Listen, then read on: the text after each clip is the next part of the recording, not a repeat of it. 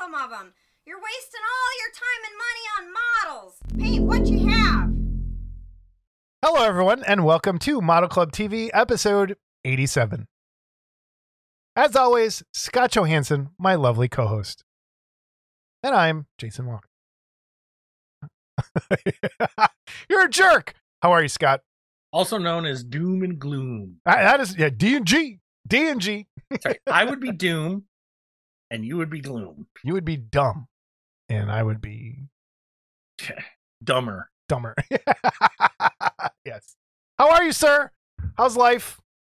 And life's great. It warmed up. And flooded everywhere. Everyone in Wilmington is swimming for life. I can walk on my deck without worrying about slipping and falling into pea snow. Damn and it. You need a camera out there, too. There's one out there, actually. Oh, okay, good. Excellent. So, did you see the video of the... Again, how are you, Jason? That would be... Oh, nobody cares. How many times I got to tell you? Oh, it's going to be one of those. All right, here we go. But did you see the video of the fire truck? Yes, I did. In St. Louis, spinning out and almost taking out a house. Took that car out, and it was like just got between those houses. Oh my God! Yeah, good luck down there. Although I'm sure it's warmed up by now. So how are you? I'm fine, thank you. It's been a week. That's always. Thank you for not swearing in the first 7 minutes.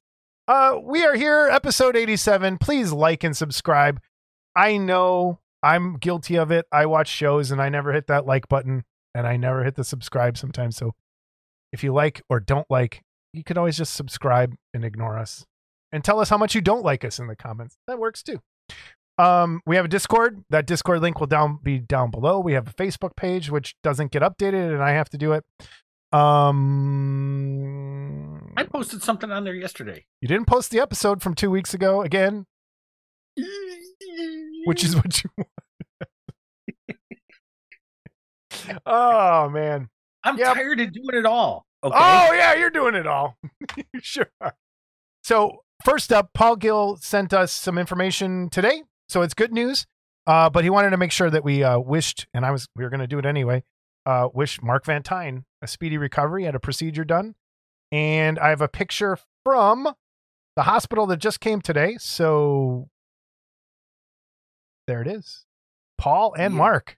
He's in recovery and looking pretty good after what he just went through. Yeah, but if I woke up and that's what was looking at me, I'd be like, put me back out. Okay. I didn't realize Paul's hair was so long. You got this picture. Okay. This is the picture you got, right? Uh-huh. Okay. The picture I got, and Mark probably doesn't even know this. No. We're not allowed to talk about it. What? He said, don't show this. Oh, I'm not going to show it. Okay. All right. But are you allowed to talk about it? He didn't tell me I couldn't. Okay. He sends me a picture of Mark's foot. Okay. And he says, so I don't know that I responded right or whatever. So he calls me. He says, did you get that picture? And I go, yeah. Well, what do you think? And I could now understand at Wonderfest last year, he sends me a picture of his nasty foot. Okay. For those of you not understanding, Scott has an aversion to feet. And I said, well, Mark's got a better looking foot than you do. Yours is all knurled up like a Bigfoot Yeti. And so he started laughing at me. So that's all I'm going to say about it. You know, Mark's probably like, really? Oh, God. Put one of your toes in your mouth. You want to make me vomit right on live? I could project. Wait, really? I'll try. Well, we'll do it after the show, and we might put it in at the end if it's successful. If you put your toe in your mouth and start biting one of your toenails. Who hasn't done that? You got to get a cuticle. You got to get that. Most people that aren't f***ing simians don't do that. You just swore in the first 7 mints. I thought we were past 7 minutes. No, we weren't. I'll have to beep that. All right, anyway, Mark, get well soon. Yes. What an awesome tribute that we just gave. Yes, get well soon. Speedy recovery. That's a big deal he went through. So head on over to Mark's Facebook page. I'll put a link. Send him some messages, some well wishes. That'd be awesome. So, you ready? I'm ready. We have a lot. So our guest this episode is John Diaz from Jayco / Resin Reality. Yeah, and it's great. It was great to have him on. And so I think it's kind of all over the place. Sent us tons of pictures, so I'm kind of showing as we're talking, telling stories and stuff. So great interview. Love to have him back again. So thank you, John, for doing the show. It'll be towards the middle. We have a lot. John's one of the old timers too. I mean, they go way back. So way back. We have a giveaway this episode, and it is from yes, we do, and it is from Son of Sheer Terror Society, William Paquette's rejuvenation that Paul Gale's involved in. What do we even like? Bring in some of William's old kits, changing a little bit. Some really, really good stuff. So if you're a William Paquette fan, you're going to be excited for this. And I love William's sculptures. They got that creepy, grotesque, awesome musculature to them. So what we're giving away is Winter Phase 2 web window. There it is. Here's some pictures. So here's the kit, the raw kit. Here is, and you'll see more of these in the gallery. We have a paint up by Mr. Paul Gale here as well. And really, and it's got a little parasite coming out of his chest. So if you're into gruesome, gross stuff, this is for you. There'll be more pictures of this in the gallery at the end. What amazes me about this, and kudos to Paul for casting this. You know who cast it? Who? Mark Van Tine. Oh, Mark cast it, huh? That's what Paul was saying. So that's what I took from the messages. But continue what you were saying, because it applies both cases. Well, anyway, the casting, if that's a picture of the casting, that's phenomenal. And I wouldn't want to cast that piece. So, speaking of the casting, I have one right here. Oh, cow. And it's all one piece, or is that glued? It is all one piece. Except for the little parasite. Okay. That comes out of his chest. So yeah. Talk about how difficult that is, just so people know. That's really difficult, especially so where those holes are, okay? Understand that rubber's got to meet up on the other side of that. And, that's not an easy thing to do that many times on a kit, okay? Especially like that hole in the side, and it's... And I look at that and go, it's not impossible, don't get me wrong, but this is just a phenomenal job to even get this out. Okay. And you know what's funny? Like, I one of these. I don't know how long a mold like that will even last, because there's a lot of undercuts. And I hope they had made another like master kit. I'm sure he did, because he said it was originally, because William sculpts in wax a lot of times. And so the original was destroyed in the original molding process of it. So they'll have to remold it off a cast, I think. But I didn't even notice the base for some, because I think when I've seen the buildups, there's a lot of snow. Like his leg is bent here into the snow, and looking at the details, like having this in my hand and looking, and it's hard to see on the camera because the light blows it out, but like just the gross innards, there's a little worm or part of an intestine. The mouth has like a little throat hole in there that you kind of don't see in some of them. So if you're into this sort of thing, this is awesome. And wow, really, really nice. Really nice. So we are going to give this away. And in order to win this, in the comments down below, you have to tell us what your favorite William Paquette kit is. And that's how you get entered into the drawing. So we'll give this away next episode. What's your favorite William Paquette kit? What if someone guesses a kit that they think he sculpted and he didn't? Then they're not in. Because this is going to William Paquette fans. So if you really like, if you go back and look at all of his sculptures he's ever done, tell us what your favorite is. I think Paul's trying to do some research maybe, so help him out. I can say right off the bat, my favorite, Biostein, from way back when. And then I need to pick this up from Paul in this, is that Tomb of, I like the Tomb of the Blind Dead stuff. But is it the Plague Zombies? What's that horror movie with the and it's when he had the my brain like broke. I watched it. Yeah, I'm asking the wrong person. There's when he came out with the Vampirella, and he came out with there was that period of time, and the vampire, and there was the zombie kit that I really, really like. But such good stuff. His Frankenstein's monster that he's done a few times is really cool too. They had that series of horror busts. He had that phantom with the organ pipes behind him. There's some really good stuff out there. So please let us know your favorite William Paquette kit, and you'll be entered. next time, Winter Phase 2. And Head next on week- over to Son of Sheer Terror Society over on Facebook. The other thing you're going to get, and this is, Paul explained this to me too, you're going to get this postcard. All right? But it's signed. William Paquette, WP. This is a rare item. William very rarely signs things. And so you're going to be getting this as well. So I'm going to put this somewhere safe so I don't spill tea on it while we're recording, because that's a possibility with my dumbass. So that alone is pretty cool to have. So you don't get that very often. So great kit. Please check it out. Son of Sheer Terror Society. Support some great guys. And Wait, what is that? It's actually wrapped in bubble wrap? yeah. Oh. What? Paul must have run out of garbage bags. He's going to kill me for that. So you didn't ask me my favorite William Paquette piece. Oh, I am. I was just going to get there. What is your favorite William Paquette piece? Well, so this stuff is what you would call his style. Okay. And his style is not normally what I would buy. Although this is this is pretty cool kit, but I can recognize it and say it's great sculpt and all that. It's just not what I would buy. Right. And I fall into the same category with a lot of, I don't like a lot of superhero stuff, so. But that being said, I think the first William Paquette piece that I really took notice of, and don't get me wrong, I'd probably heard of him prior, is the Pit and the Pendulum, the Vincent Price Pit and the Pendulum. Yes. Yes. And that's more of a traditional, figure kit thing. But I remember seeing that, and that was such a perfect likeness on that. And then, yeah. So cool. So let's hear yours. Favorite William Paquette pieces. He almost wanted to punch me once. can't blame him. I can't tell that story.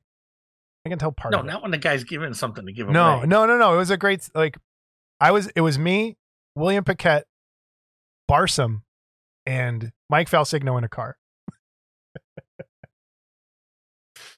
Yeah, it was good times. And back then, William and I were on different ends of the world. And he's like, and now I'm exactly where William was. So maybe I'll take that out, but it's a good story. News and reviews, Scott. That's a good one. Hey, you rushed me. I got that one. I like that. All right, first up, we have from Gilbert. Oh shit! I hit the wrong button. Wrong. There it is. Up first, Gilbert, Paul Gill, and Mike Calvert. We have Billy from Predator. So let me read the details. There's something out there waiting for us, and it ain't no man. We're all gonna die. It gives me great pleasure to announce the second release from the Predator 1987 line of quarter-scale busts, Sonny Landham as Billy Soul. Quarter-scale bust sculpted by Jeff Yeager, available March of 24, limited edition, yes, 100. Price $120 plus shipping and handling. So we got Billy from Predator continuing the line. Iconic pose from the movie. Please, Scott, tell me you've seen Predator. I've seen Predator only once, and it was way back when it came out. Okay. And I didn't hate it. Okay. Okay. I mean, it was, I didn't hate it. This is going to, I'm going to say this, and you're going to laugh at me. I like Predator 2 better. I think Danny, for some reason, but I like Predator 2. I don't know why. There's some people that hate on it, but they're both, I think, really good movies. I don't think. I'll sit here and say it wasn't a bad movie. It's not something that I think. And I don't know if John touched on this or not in our interview, but I just think I'm so Predatored out. Yeah, of the Predator itself. This is something I've never seen. Like, they've never done Billy. No one's ever done Billy that I know of. If someone's done Billy before, let me know. This is never doing these ancillary characters from the movie. I don't think anyone's really ever done them because they always just go Arnold and the Predator, but none of the other ones. So it's kind of interesting to see where they'll go with this. And I think that Jeff knocked it out of the park on this. Fantastic sculpt. So again, head on over to Gilbert. Link will be down below. Quarter scale 120 plus shipping and handling. So there we have that. All right. Up next, we have, and this is a Jaeger Army piece. And I have a lot to read. So, quick update on this is all from Mark Worthling. Quick update on the Karloff Body Snatcher bust. We've been doing test castings and planning the production of this beast and are now currently casting some parts while making new molds for full production. I am making gang molds. Do you want to tell everybody what a gang mold is? Oops. So a gang mold is where you make a mold of a piece and you cast a few of them, and now you make a mold where like there's more than one of that piece in there, so you can zip through it easier. Okay. He's making gang molds for the shovel parts, and gang molds are being made for the arm, as well as a second set of molds for the body and head. May even have multiple base molds. All of this is necessary to ensure a rapid production rate while maintaining the highest quality. We should see a painted example of this beauty by the incomparable Saul Alvarez. I'm very excited to report that with Jeff's blessing, we had Michael Berglund take Jeff's iron gates and create a very complex design in 3D, which matches the movie still. The new design has all the same. I got to push buttons and read at the same. God damn it. I got to push buttons and read at the same time. I'm very excited to report that with Jeff's blessing, we had Michael Berglund take Jeff's iron gates and create a very complex design in 3D, which matches the movie still. The new design has all the same critical dimensions as the original iron gates. These will be printed on a 3D printer, and there is no way I can even want to attempt to mold and cast several hundred of those pieces. Take a look at the pics. They came out awesome. Huge thanks to Scott Johansson for working the files and doing the prints. Take special note of that part, please. So we are very close to production casting. I apologize for the wait, but it is necessary to do it right. It'll be worth the wait, and if you're on the fence on this one, don't wait. Only 34 spots remain on the numbered edition run of 100. PM me with any questions if you want. So head on over to Pestilence Labs. I haven't been pushing buttons lately because now that we have the pictures up here, it's kind of hard to do both. I got a feeling you're getting ready to push some, but go ahead. Yeah, go ahead. So that's coming, everybody.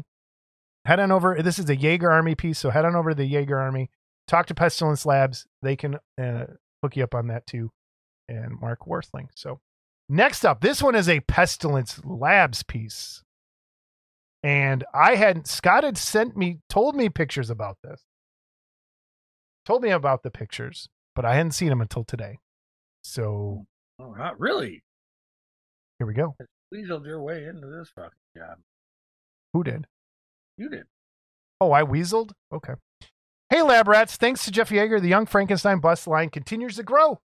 And we continue to follow the format of replicating the funniest scenes from the movie as best we can in quarter scale. So this is Pestilence Labs. What a great scene. So here we have the lovely Frau Blucher.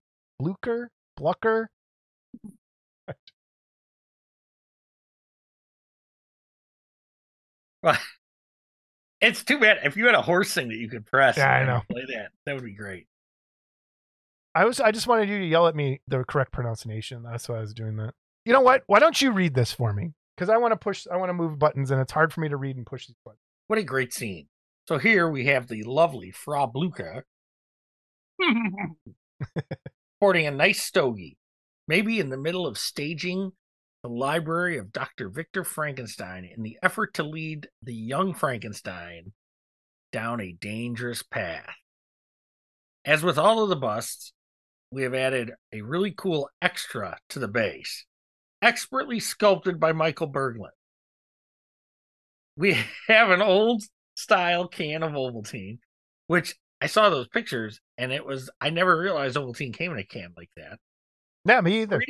3D printed in solid resin and with the Ovaltine script embossed on the pressure fit lid, just like the actual can was. We have a high quality water slide decals being made by our friends in Canada, V1 decals. They specialize in high quality airliner decals and do a fantastic job so the can of Ovaltine will look totally authentic. That's great. He's having those 3D printed, huh? Yeah. So we're going to keep our pricing basically where it has been, with a slight increase to account for increasing shipping costs.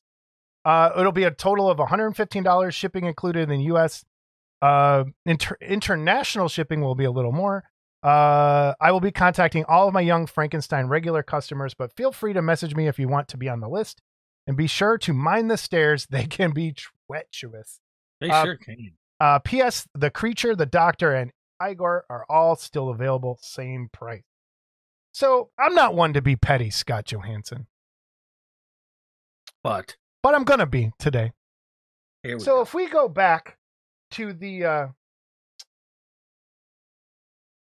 you got a special mention in that post that you were doing some 3D printing work for the Pestilence Labs and Jaeger Army.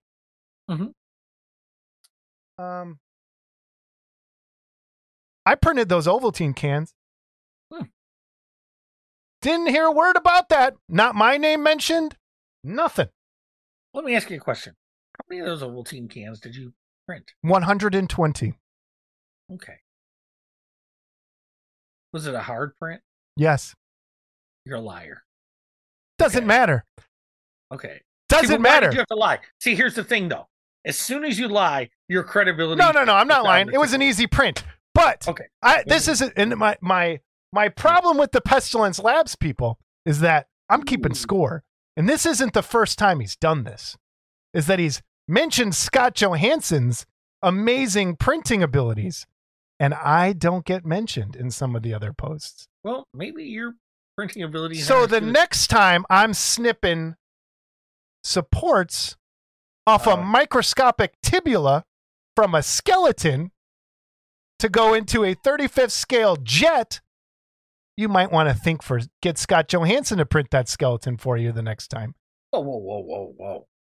Because, he could do it because he's amazing at printing. I am amazing at it. But have you seen that gate? That gate, look, that came out great, didn't it? You think that was an easy print? Yes, actually, I do. Wasn't as easy as your Ovaltine can. Okay. Wasn't as easy. It wasn't as easy. As many of those. Okay. Let's go back to the fairies from last year. Let's go back to the books. A book versus a book versus the fairies that broke every time you attempted to take it off the supports. Hey, I told you guys to scrap that idea. But did I scrap it? No, I printed them. And I printed that anatomically correct skeleton yesterday. Anyway, real quick, I do have the pictures of the gates, the original that they're supposed to look like. So I had that out of order. So they have been changed to match the movie. So there are the gates. So there's not a lot of these printed yet because you proved my point. No, I'm not proving your point. So just hold on, Jackweed. Okay. Although Michael had a measurement off the original gate and everything, I printed them, and we want to make sure they fit before I print a bulk of them. Sounds good. That's the smart way to do it. And how many Ovaltine cans did you fit on one build plate? 15, because I only did it on the Saturns, because I had my other thing going for someone else. And you can only fit 15 on there? Mm-hmm. Wow, okay. I don't feel so... Oh, I feel bad. Yeah, it was 8 prints. It was 8 prints. On the Saturn, I can do 20. Okay, no one cares right now. Yeah. All right. On the Jupiter, I can do 40 something. Up next, Nostalgic Resin Productions is back. Who's that? That is David Horvath. I know who it is. Yeah, do we want to say David? Nostalgic Resin Productions is back, and they have their Buffalo Girls coming out, and here it is. And you now understand. I do now understand, since I've seen the movie. I know what part of the movie is this from. And notice they're not wearing Christmas clothes. So, and he agreed with me. He agreed with me, by the way, that it's not a Christmas movie. You want me to send him a Kong bust? I don't think so. No, this looks great. I think he's like tweaking the final poses and stuff. And it just came out. I think I saw it before we came on. This is coming soon. And up next, he also has George Lasso's The Moon. Yeah. And here we have the Kolchak. He's going to be releasing a bigger bust of it. So there's a test print from it. This is pretty a cool. Big improvement. Yes. On the I have on the, it's over there. I wish because this is a fantastic improvement. Looks a lot better. So very cool. And then he has a sneak peek of what's coming next. Scott, you know what it is? I believe I do. Really? You want to say? Do you want me to say? Does he want me to say? Well, I know. I think because other people were guessing online. So, yeah. It's Lucille Ball dressed as Superman coming out of the window from the Lucy episode. That's a pretty cool idea. I thought it was the Hunchback at first. Because I saw the tights. George Reeves? Is he going to have the George Reeves in there too, or just Lucy? Don't know, because no one. I don't think it's officially been announced what it is. So that could be it. But I think other people were guessing that same thing. So very cool. Head on over to Nostalgic Resin Productions. Links will be down below. And we're going to keep trucking along. All right. Up next. This one is, let me get to the pictures. And there we are. We have from Gilvert. Now, this is kind of a sad story. This is what they launched Gilvert models on. And so I want to read some stuff while the pictures are there. Or you know what? Again, read. I'll push buttons. Where the heck is Judge Dredd? This was supposed to be the first Gilvert release. Quarter scale Judge Dredd bust sculpted by Michael White. Still not sure of an availability date. Not a limited edition. Price should be around $185 for the full kit with 3 heads and badge, etc. Okay. So, and I guess this is who was this from? Who posted this? This is from Mike. This is from Mike. He posted it. So Mike posted this. Hey everyone, I had a conversation with Paul Gill today regarding our Judge Dredd piece, sculpted by the fantastic Michael White, and was ironically the piece we used to promote and launch Gilvert. So some of you may be wondering where he is. Well, it's a pretty involved piece. And whilst Paul has started molding the kit, it's one we've kind of let other kits go ahead of, as it's going to be quite costly to produce. The thing is 3 interchangeable heads to give you the option of Urban Dredd, 2000 AD Dredd, and there's even a Death option with Skull Badge. We've used Peachtree's Tower as the main base, and there's a 1-to-1 Dredd badge. This thing is badass, but with so few on the list, we've just held back. We are extremely grateful to all those who expressed interest previously, and those names are listed below. However, in an ideal world, to justify this going into full production, our calculations tell us 30 is essentially the magic number. So the names below are the initial people who asked to go on the list. Check and let us know if you'd still be in for the full kit. If you don't see your name and want to help us get to 30, please let us know in the comments by simply saying, I am the law. And then they posted the list. Yeah, so that's on the Gilvert Facebook Yeah, it's page. over on Gilvert. If you're interested, get over there, get on the list. And I don't mean this in a bad way. 808, and I'm on the list. I wanted this kit. So if this doesn't happen, I'm going to be sad. That being said, $185 is a lot of money for a bust. And I can see why people are dropping off. Some people came back on. But if you're interested, please get on over there. I think they're talking about maybe just doing one of the heads. I'd be fine if they just kept it the one head from the movie, the Carl Urban head, and then offered the other ones extra if you wanted to buy them or something. So I think like how they have the stand for the other one. Yeah, and they have so if you wanted to go all in with that stuff, great. But I really want to see this make it into production. If you have not seen this movie, it's one of those. I didn't see it till it was at home. Scott, I highly recommend this movie. It was made for 3D, like when 3D was big in the theaters there for a little bit, and it's a really, really good movie. And don't even yawn because it's good. Sorry. Friday, it's late day at pizza. So please, if it get on the list, it might not come back out. And I was one of those people wondering where it's been, and it'll be sad if it doesn't make it out. So, anyway, that's a sad story. Please get over there. Let's make this thing happen. Maybe they could get the price down somehow, but I get it. It's tough. Money's tough these days. You know, you get there with that $185 and you say that's a lot. You know, I got the Herman Munster. It was $200. Yeah. I just got the Johnny Ringo from Sweet Life, and it was $175. Okay, and where I'm at in life too, I kind of second guess some of these purchases. But when I take them out, even though they're missing the right arm, my Johnny Ringo is missing a piece, but they're taking care of me. It's on the way because I know they're good for it. But just one of those things that happens. But it was funny because I almost opened it on the show, and it would have been so funny. I was like, yeah, well, see, I got the special edition, the no armed one. No wonder he lost the gunfight. But no, that's a joke. Those guys, first of all, that was a great kid. They're beautiful. The stuff they're putting out, and it's beautifully cast, and my spare parts on the way, so it's not a big deal. But the point I'm making is when you get these things in your hand, they're huge, man. I mean, quarter scale bust it's a good sized bust. So, and let's face it, none of us are getting like better eyesight, so the bigger the better when it comes to painting. Yeah. So yeah, it's I think I'm not saying it's too much money for what you get. I'm saying it's a lot of money for the way the world is right now. Like a lot of people have to make some choices, so it's tough.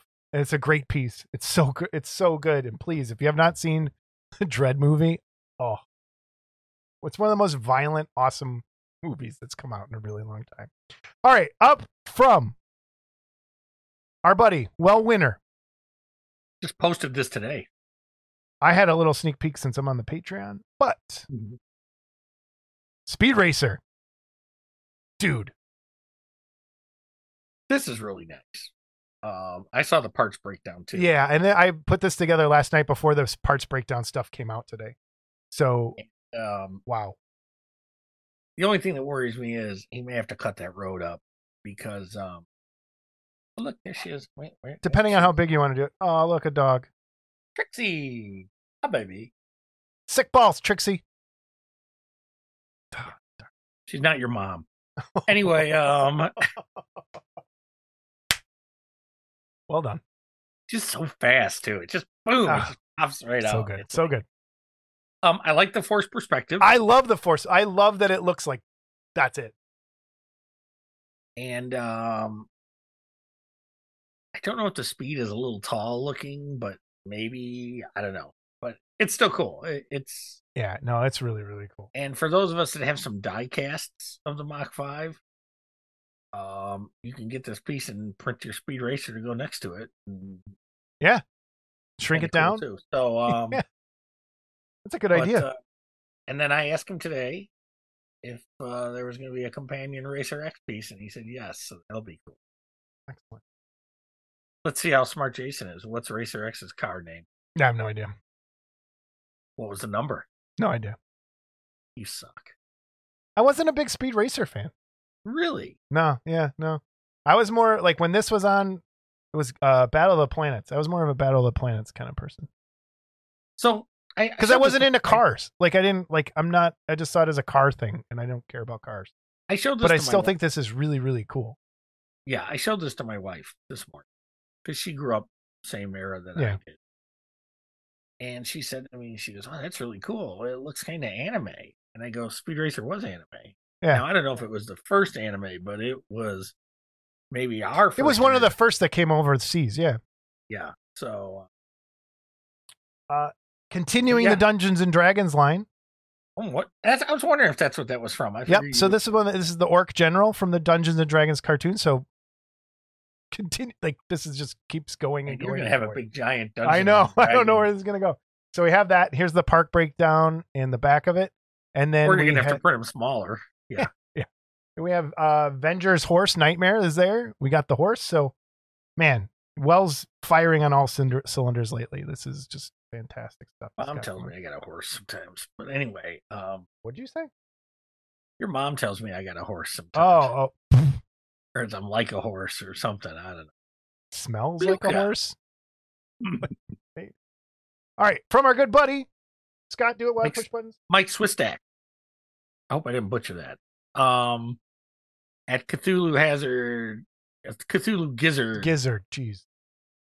2 versions of his new quarter scale Frankenstein skull relief are now available at his Etsy store, Cthulhu Gizzard Etsy.com. Frankenstein skull relief measures approximately 3¼ inches tall by 1¾ inches wide and 1¾ inches deep. Frankenstein skull with spine and neck bolts relief, which measures approximately 5 inches tall by 2 inches wide and 1¾ inches deep. He sent us a link, which Jason will post. I'll put all that directly to the Frankenstein skull with spine and neck bolts. I love his original takes on things. So again, head on over to Mike's stuff. There's another thing we got here coming in a second, but really, really cool things. He's got those are fun. Yeah, those are fun for sure. And then up next, from Fire in the Sky, we have the alien from Fire in the Sky. Wow. Also available on the Etsy store, CthulhuGizzard.etsy.com. It's quarter scale and measures approximately 6 inches tall by 3½ inches wide and 2¼ inches deep. This is an unpainted casting cast in a light flesh color resin, inspired by the movie Fire in the Sky, the Travis Walton abduction story.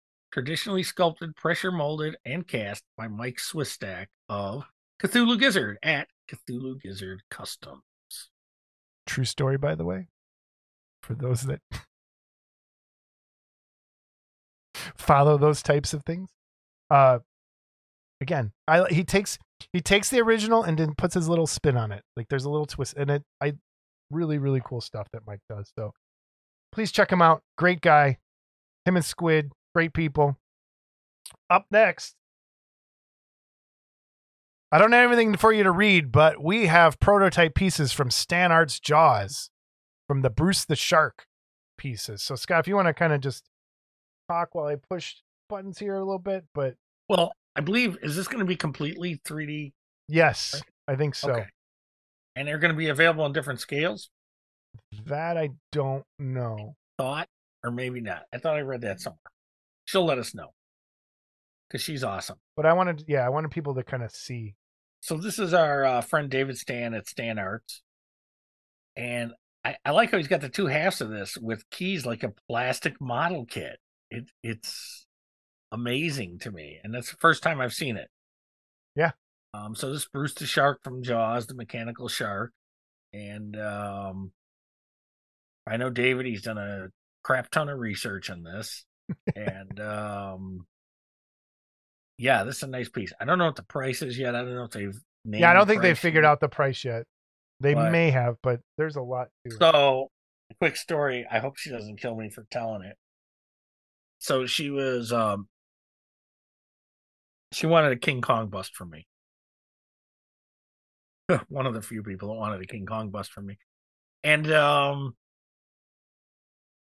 she wanted to send me money, and of course I said, no, you're not sending it. Your money's not any good here, because they've been good to the show and stuff, So I sent it to her, and she was telling me how she was going to start learning how to clean things up and stuff, and use the washing cure and all that stuff, And I said, well, I hope you don't like painted fingernails, because that ain't gonna happen anymore. And I believe that may have changed your mind. But then I told her, you know what? Just buy gloves that are bigger than your hand, so you don't cut them when you put them on. And as long as you keep your fingernails out of the alcohol and stuff, you should be okay.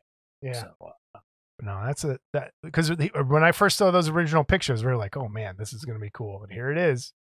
It's coming around. All right. So, yeah, it's, and again, I can't stress, and I think John touched on this too in the interview about someone's wife. They talked about how supportive they were of this person. Yeah. And I can't think of anyone's wife more supportive of what he does than Laura Stan supporting David Stan. Yeah. It's good to see. There's good people like that out there. Yeah, I mean, she really just fully supports him and loves what he does and loves a lot of the people she's met. And these are good, nice people. Okay, and I've spoken to Laura once on the phone. She quickly hang up on you, or was it like No, Okay. she's not your mom. Okay. Yeah, she does hang up on you. You're right. Well, she does. She says, "Meet me here," and boom, hangs up. But so it's but it just she's as nice on the phone as she is online. I told them even if they don't want to get a table at Wonderfest, they should just go. Yeah, they should come hang out. Experience under their belt. Yeah, definitely. So we'll see. But great people, great piece. Man, I wonder if we could get him on. That'd be cool. He doesn't. He seems like he doesn't do a lot of stuff like that. So I'd love to have them on, or even have her on talking about him. We could do that. That's there we fine. Go. She'd be a stitch. Could make her drink like 3 margaritas beforehand. We have from Joe Ludati, the famous 1964 World's Fair Brontosaurus, latest in his series of replicas from the life-size dinosaurs produced for the Sinclair Oil Corporation by Jonas Studios. This Bronto model kit is 33 inches long and sells for $200 plus shipping. If you're interested, send him a PM or email at I think I'll put all the info up down below. If you remember our interview with Joe, he talked about these and how much of when he saw these at the World's Fair, how much of a like impression they made on him. So it's kind of cool to see like that he's actually sculpting the dinosaurs. So I have the picture. Here's the kit. And if you're like, this is what dinosaurs look like when we were kids, like the old style, slow plodding. Well, and they don't even call them brontosauruses anymore. It's a patasaurus now. Yeah. So. And so here's the other two. We have a Triceratops and a T-Rex. And then here is what it looked like at the World's Fair. So you can see the likeness is like, it looks just like it. And then here is where it is now, currently residing. So really cool stuff. Head on over to Joe. I'll get those links up down below. If you're interested in that. I think that's a cool piece to have. What's funny is this all happened well before you were born. Yeah, 10 years before I was born. So these things went on tour around the country. And I don't know where we were. We were probably at my aunt's house, who, by the way, would have been 98 today had she lived. But that I used to go help take care of. Yeah. Took care of the last 10 years of her life. So anyway, we were probably on the way home from there because it was on Cicero Avenue. And it was right by Ford City Mall. Cicero and what? Cicero and Ford City Mall, wherever that is. What is that, 95th? No, Ford City's closer to like 79th. 79th and Cicero? All right. Yeah. Over by there. Over by there, yeah. Anyway, so I remember stopping. It was nighttime, but I remember stopping. And if I recall right, and it was Sinclair that put them out, I got some kind of little green plastic, of this. Nice. That you bought there, that my parents bought for me. But I remember getting out and checking these out. How old were you in 1964? This was 64. The World Fair is where they were. Okay. So I think they started making the rounds maybe in 66. So I was probably around 3 when I saw them. Oh, that's cool. If I was younger, then that's probably my earliest memory of anything. Wow. See, that's a big, like, if I saw those as a kid, holy crap. So that would probably be one of my earliest memories of anything. Wow. Awesome. Yeah. All right. Up next is something I think this is for our people over in England across the pond. So these are all, shipping is killer right now, but I wanted to give them a highlight because it came up a couple episodes ago and we're finally squeezing some things in here. So Holy Grail kits, we have a bunch of stuff and I just grabbed some things from their page. Check them out. They have some great sculptures, great things going on. So Holy Grail kits, I'll put the link up down below. Here's some of their, again, those are in pounds. We have some Picard, I really like that Trek piece. With Spock and Kirk. Yeah. It is really nice. Nice little tribute bust like that. Fright Nigeria looks good too. Yeah. And then what else we got? We got Pinhead, the Prey Hunter, Jerry from Fright Night. Some really cool like 80s horror, 60s, 70s horror and stuff. So really, really good stuff. Holy Grail kits. Check them out. We'll have the link up down below. We can maybe, you know what? Maybe we'll have them on one day. Get some people from across the pond and talk more about how things are in England when it comes to garage kits. So check them out. Some really cool stuff. And then I have, oh wait, I forgot one slide. I have Gustav, Peter Cushing, and Madeline Collinson. So wait, Didn't blur that out for the boobs.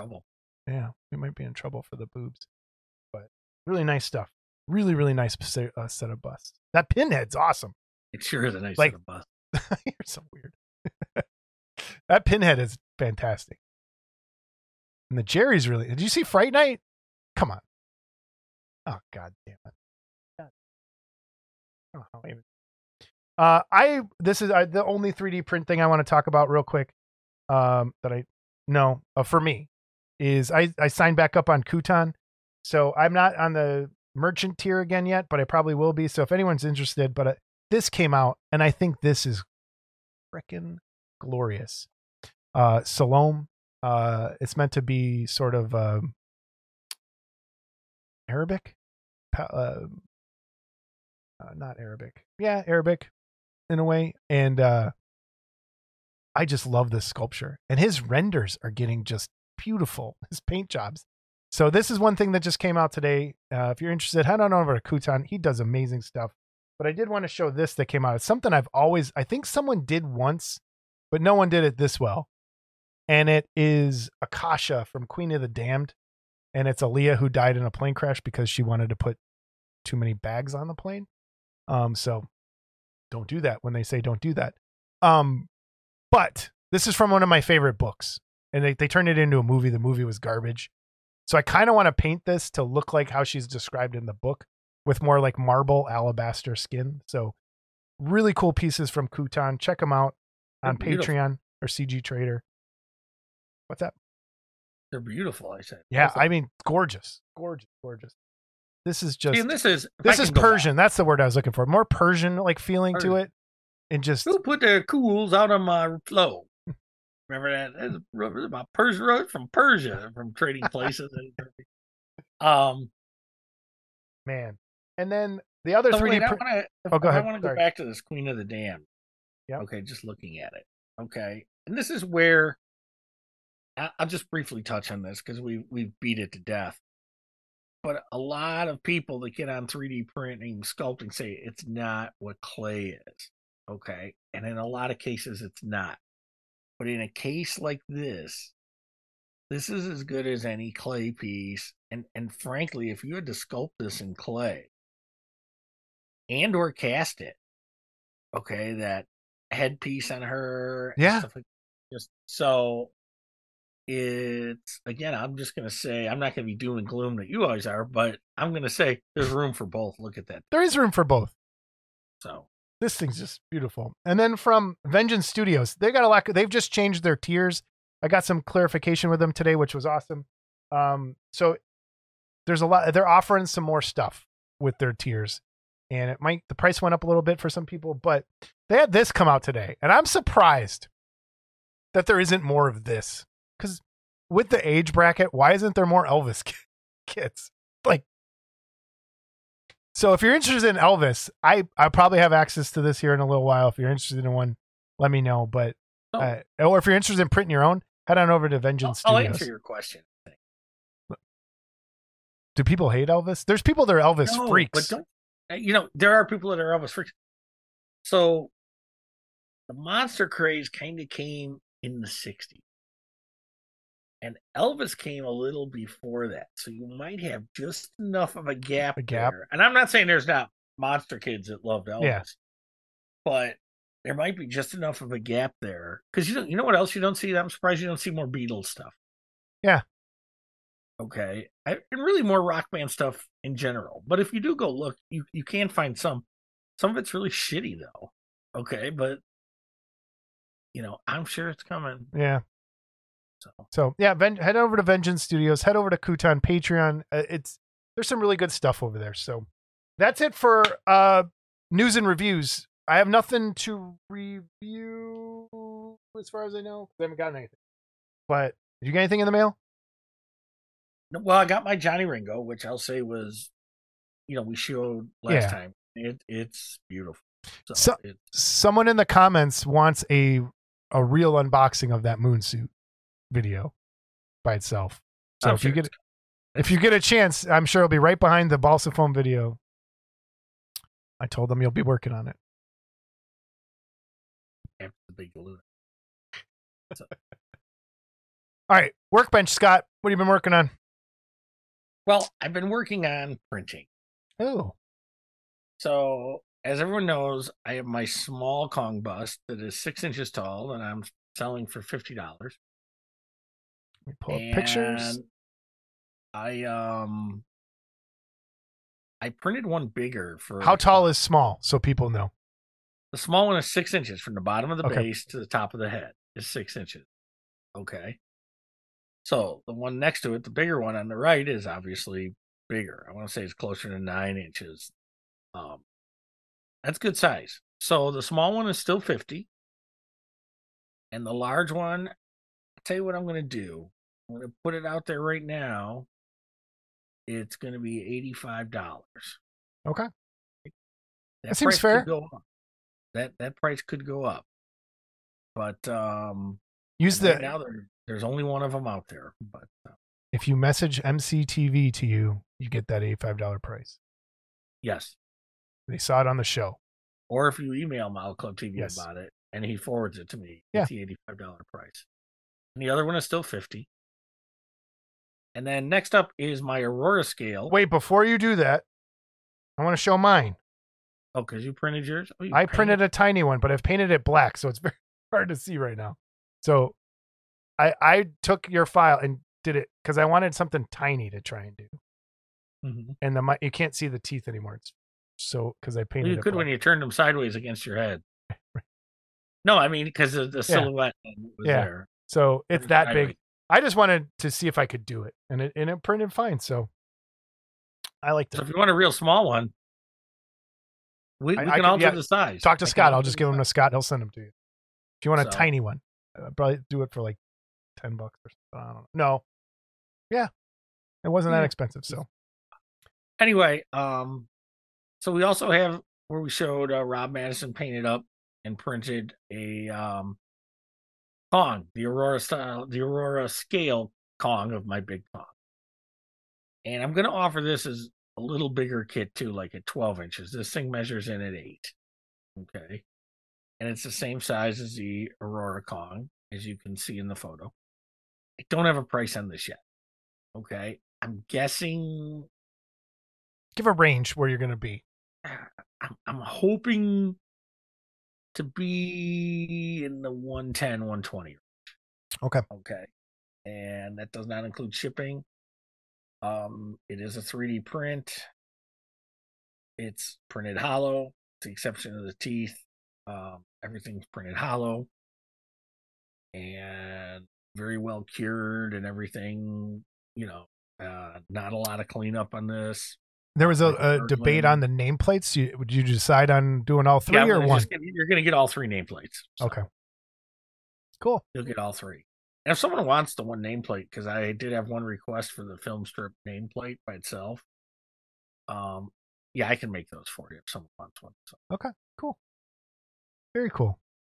And contact me on Facebook or send it to modelclubtv@gmail.com. Yeah, I can forward it to me. Yep. I went back and kept working on my Godzilla that I've been trying to do some OSL lighting on, and I'm not ready to post any pictures yet. So I'm trying to do it underlit, like there was an explosion over here, and it's turning out okay, I think. So I'll get pictures up next episode. I think I'll be done with it. So I want to do it better. I want to do a different base. And this is a meme, George is probably going to get mad at me and whatever.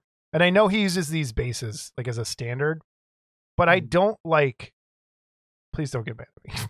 I don't like how it to me it should be centered like this over it instead of like that hanging off the back, because there it centers his face, and I get why. Like from the front it looks good, but from the side I think I'm going to put it on a different plinth and move it so it's. And people look at my Kong bust, it sits on the base on an angle, and that is the way it sits. It's keyed that way. You could change it if you want. It'd be a little bit of work, but you could change it if you want. I kind of like the way it looks. And don't throw that base out, because let's print a little Kong and put it on there. We'll give it to George. Yeah, could. Wait. So, It's yeah, you go a little bigger. You probably Yeah. print it a little bigger. Yeah, totally. Be So fun. cool. So that's what I've been painting. And then I have a lot of print jobs for people. So, all I right. saw something today, and I don't know if you saw it, and I don't know if it's different. What is that company? Army Painter? Yeah. Have their own wet palette coming out. I did a review on do they have a new wet palette coming out? Well, I don't know. It's got like cups for paint, and it's I have no, it's not out yet because it's saying February. Oh, so they must have updated their wet palette. All right. Because up until recently, it's locked in this drawer down here. Their Army Painter one was my favorite wet palette until I got the game Game Envy it's one. going to a shit, did I save it? Let's see. Oh, I did save it. I don't have time to put more pictures in. No, I'm just saying if you wanted to go look at it. It's War Gamers Edition wet palette. Okay. We'll check it out. I did not see they were coming out with a new one. That's kind of cool. Although I'm loving, since we could do a little on my exemplar wet palette. Remember I was saying I had mold problems with it sitting, and ever since last year, a year ago, I got the copper corner weights, no mold at all. And I've had that thing closed for months. It's still wet, no mold. So those things have helped a ton. So these have what they call an anti-mold hydrofoam. Yeah, see, even with that, because I have a bunch of those foam pieces. And even with that, I was still getting some mold. But the copper corners from Game Envy have like fixed it. You could even, if you have your own wet palette, you could go buy their copper pieces and put them on there. And they have worked. Well, I was looking at this wet palette. What struck me about it is, so it's a wet palette, but it's got this like piece in it too, where you can put paint in all these cups. Like it's 1, 2, 3, 4, 5, 1, 2, 3, 4, 5, 6, like 30 of these little indentations you can put paint in to, okay. I wish you would have brought this. And you know what? I meant to send it to you. Yeah, we'll show it next episode. We'll bring it back in. We did it. But I did print one other thing. This, if you do use a lot of Citadel paint, they have their paint pots have that, like they never want to stay, and they have this lip. I found a print on Thingiverse that you put it in, and I printed it. You put it in here, and you hook the lid underneath, and it keeps it held open, so that you can kind of dip and wipe your brush on that part of the lid instead of going all the way in. Oh, okay. And it works great. It works perfect. And your bottle won't tip over trying to get in there, which we all know I have a problem with dropping stuff. So, all right, that's the workbench. Interview, John Diaz, Resin Realities, Jayco. Here we go. You want to introduce him? You want to say some? No, just here's John. Here's Johnny. Awesome. Enjoy the interview. We did. I think it was a great conversation, and we'll check back after. Hello, everybody. We are back with John Diaz of Resin Realities and Jayco fame. How are you, sir? What's up? Hey, guys. How's things going? Going very well. Great to be here. Great to have you. This has been a long time in the making, I think. Since we first started, you're one of those guests that were like, we got to get John on at some point to do this. So thank you for joining us. Absolutely, man. So for Sorry people, it took so long. that's okay. Trust me. We know how things go. For people who don't know you, we're going to kind of go through history at where you've been, how you started, all that kind of stuff. Sure. And then for your, John sent us a ton of pictures. So I'm going to kind of pepper them throughout as we're talking, as I'm pushing buttons. And we'll kind of hit on a few that you want to talk about, but I'll just kind of go through there. But there's a lot of really cool stuff. How did you get into garage kits, John? What was? When I was young, I did the kits. I liked the Aurora kits, but I was more into the. I had some of the famous monsters, but I was more into the dinosaurs. I like the prehistoric scenes line. How old are you before we can kind of place 57. you? Okay, 57. So you're older than me, younger than Scott, so you're in between the two of us. Okay. Yes. So you're still an Aurora kid. All right. He's not in between. Yeah, absolutely. One of my first memories of Aurora kits I bought there was hobby stores right around, like a couple of blocks away from where I lived. And Where'd you grow up? Where'd you grow up at? I'm from New York, Bronx. The Bronx. All right. There was a lot of hobby stores back in the 70s back there, early 70s and stuff. And I saw the creature from the Black Lagoon in the store, and somebody had it built up at the local hobby store. I was like, I got to have that. And I think I'm going to say 6. And I went into my mom used to go to bingos, and she would use pennies instead of those markers. Yeah. So she had a bag of pennies. So I stole those pennies to go get that creature kit. And you knocked someone over on the way. I got my butt whooped for the creature. Took the bingo. Took the bingo money.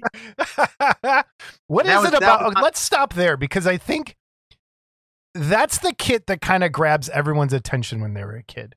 What is it about that Aurora creature model that makes it so great, do you think? Because when I was a kid, that was the one I always wanted to see for my uncle's collection. And why did that one stand out to you, you think? You know what? I besides the pose, we actually got to see the films. I mean, I saw Frankenstein and everything too, and I loved that. But I mean, the creature was just like this cool swimming monster, and he got to go after cool, beautiful looking women. And I was like, yes, man, I need to have this. That was actually my first Aurora kit too. Was it? See, that's yeah. And I think for me, I liked the little details on it. Like I liked that other lizard and like the other little snake. The snake, all that cool stuff was in there, and it was just like so much to look at. It was really, really cool. Well, I'll say too, I think that movie, and like John just said, we all saw the classics. Well, you probably didn't, because you were growing up watching 76 King Kong going, that's really good. But anyway, now we'll get comments. 76 Kong. There is a 4K coming out. Did you see that? There's a 4K remaster coming out. What, of the Peter Jackson? No, of the 76. Hey, I went to the movies to see the 76 and I was 10 years old. I thought it was great. See? But when I went back and watched it again, I couldn't do it, man. It just didn't hold up. And Paul said that on Discord. Like, if you saw that as a kid, it was awesome. That was great. I was 10 years old when it came out. I went to the theater. The puppet was going through New York. They had it in a truck and everything. But when I watched it now, I was like, oh, my God. Yeah. Well, I go back and watch it 33. It aged better. It was on last night, actually, on TNT when I went to bed.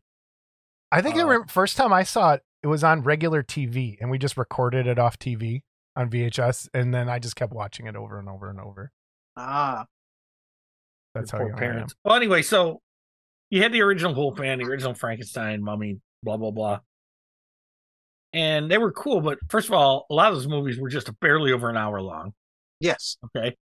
You'd see the creature maybe at the beginning of the movie, maybe once in the middle, and then at the end when he usually got burnt up or killed or shot or staked or whatever. Where the creature, you saw the creature a lot in that movie. Okay. I mean, from the very beginning. Yeah. Okay. To the end. I mean, you saw a lot of the creature. And then the design was fantastic.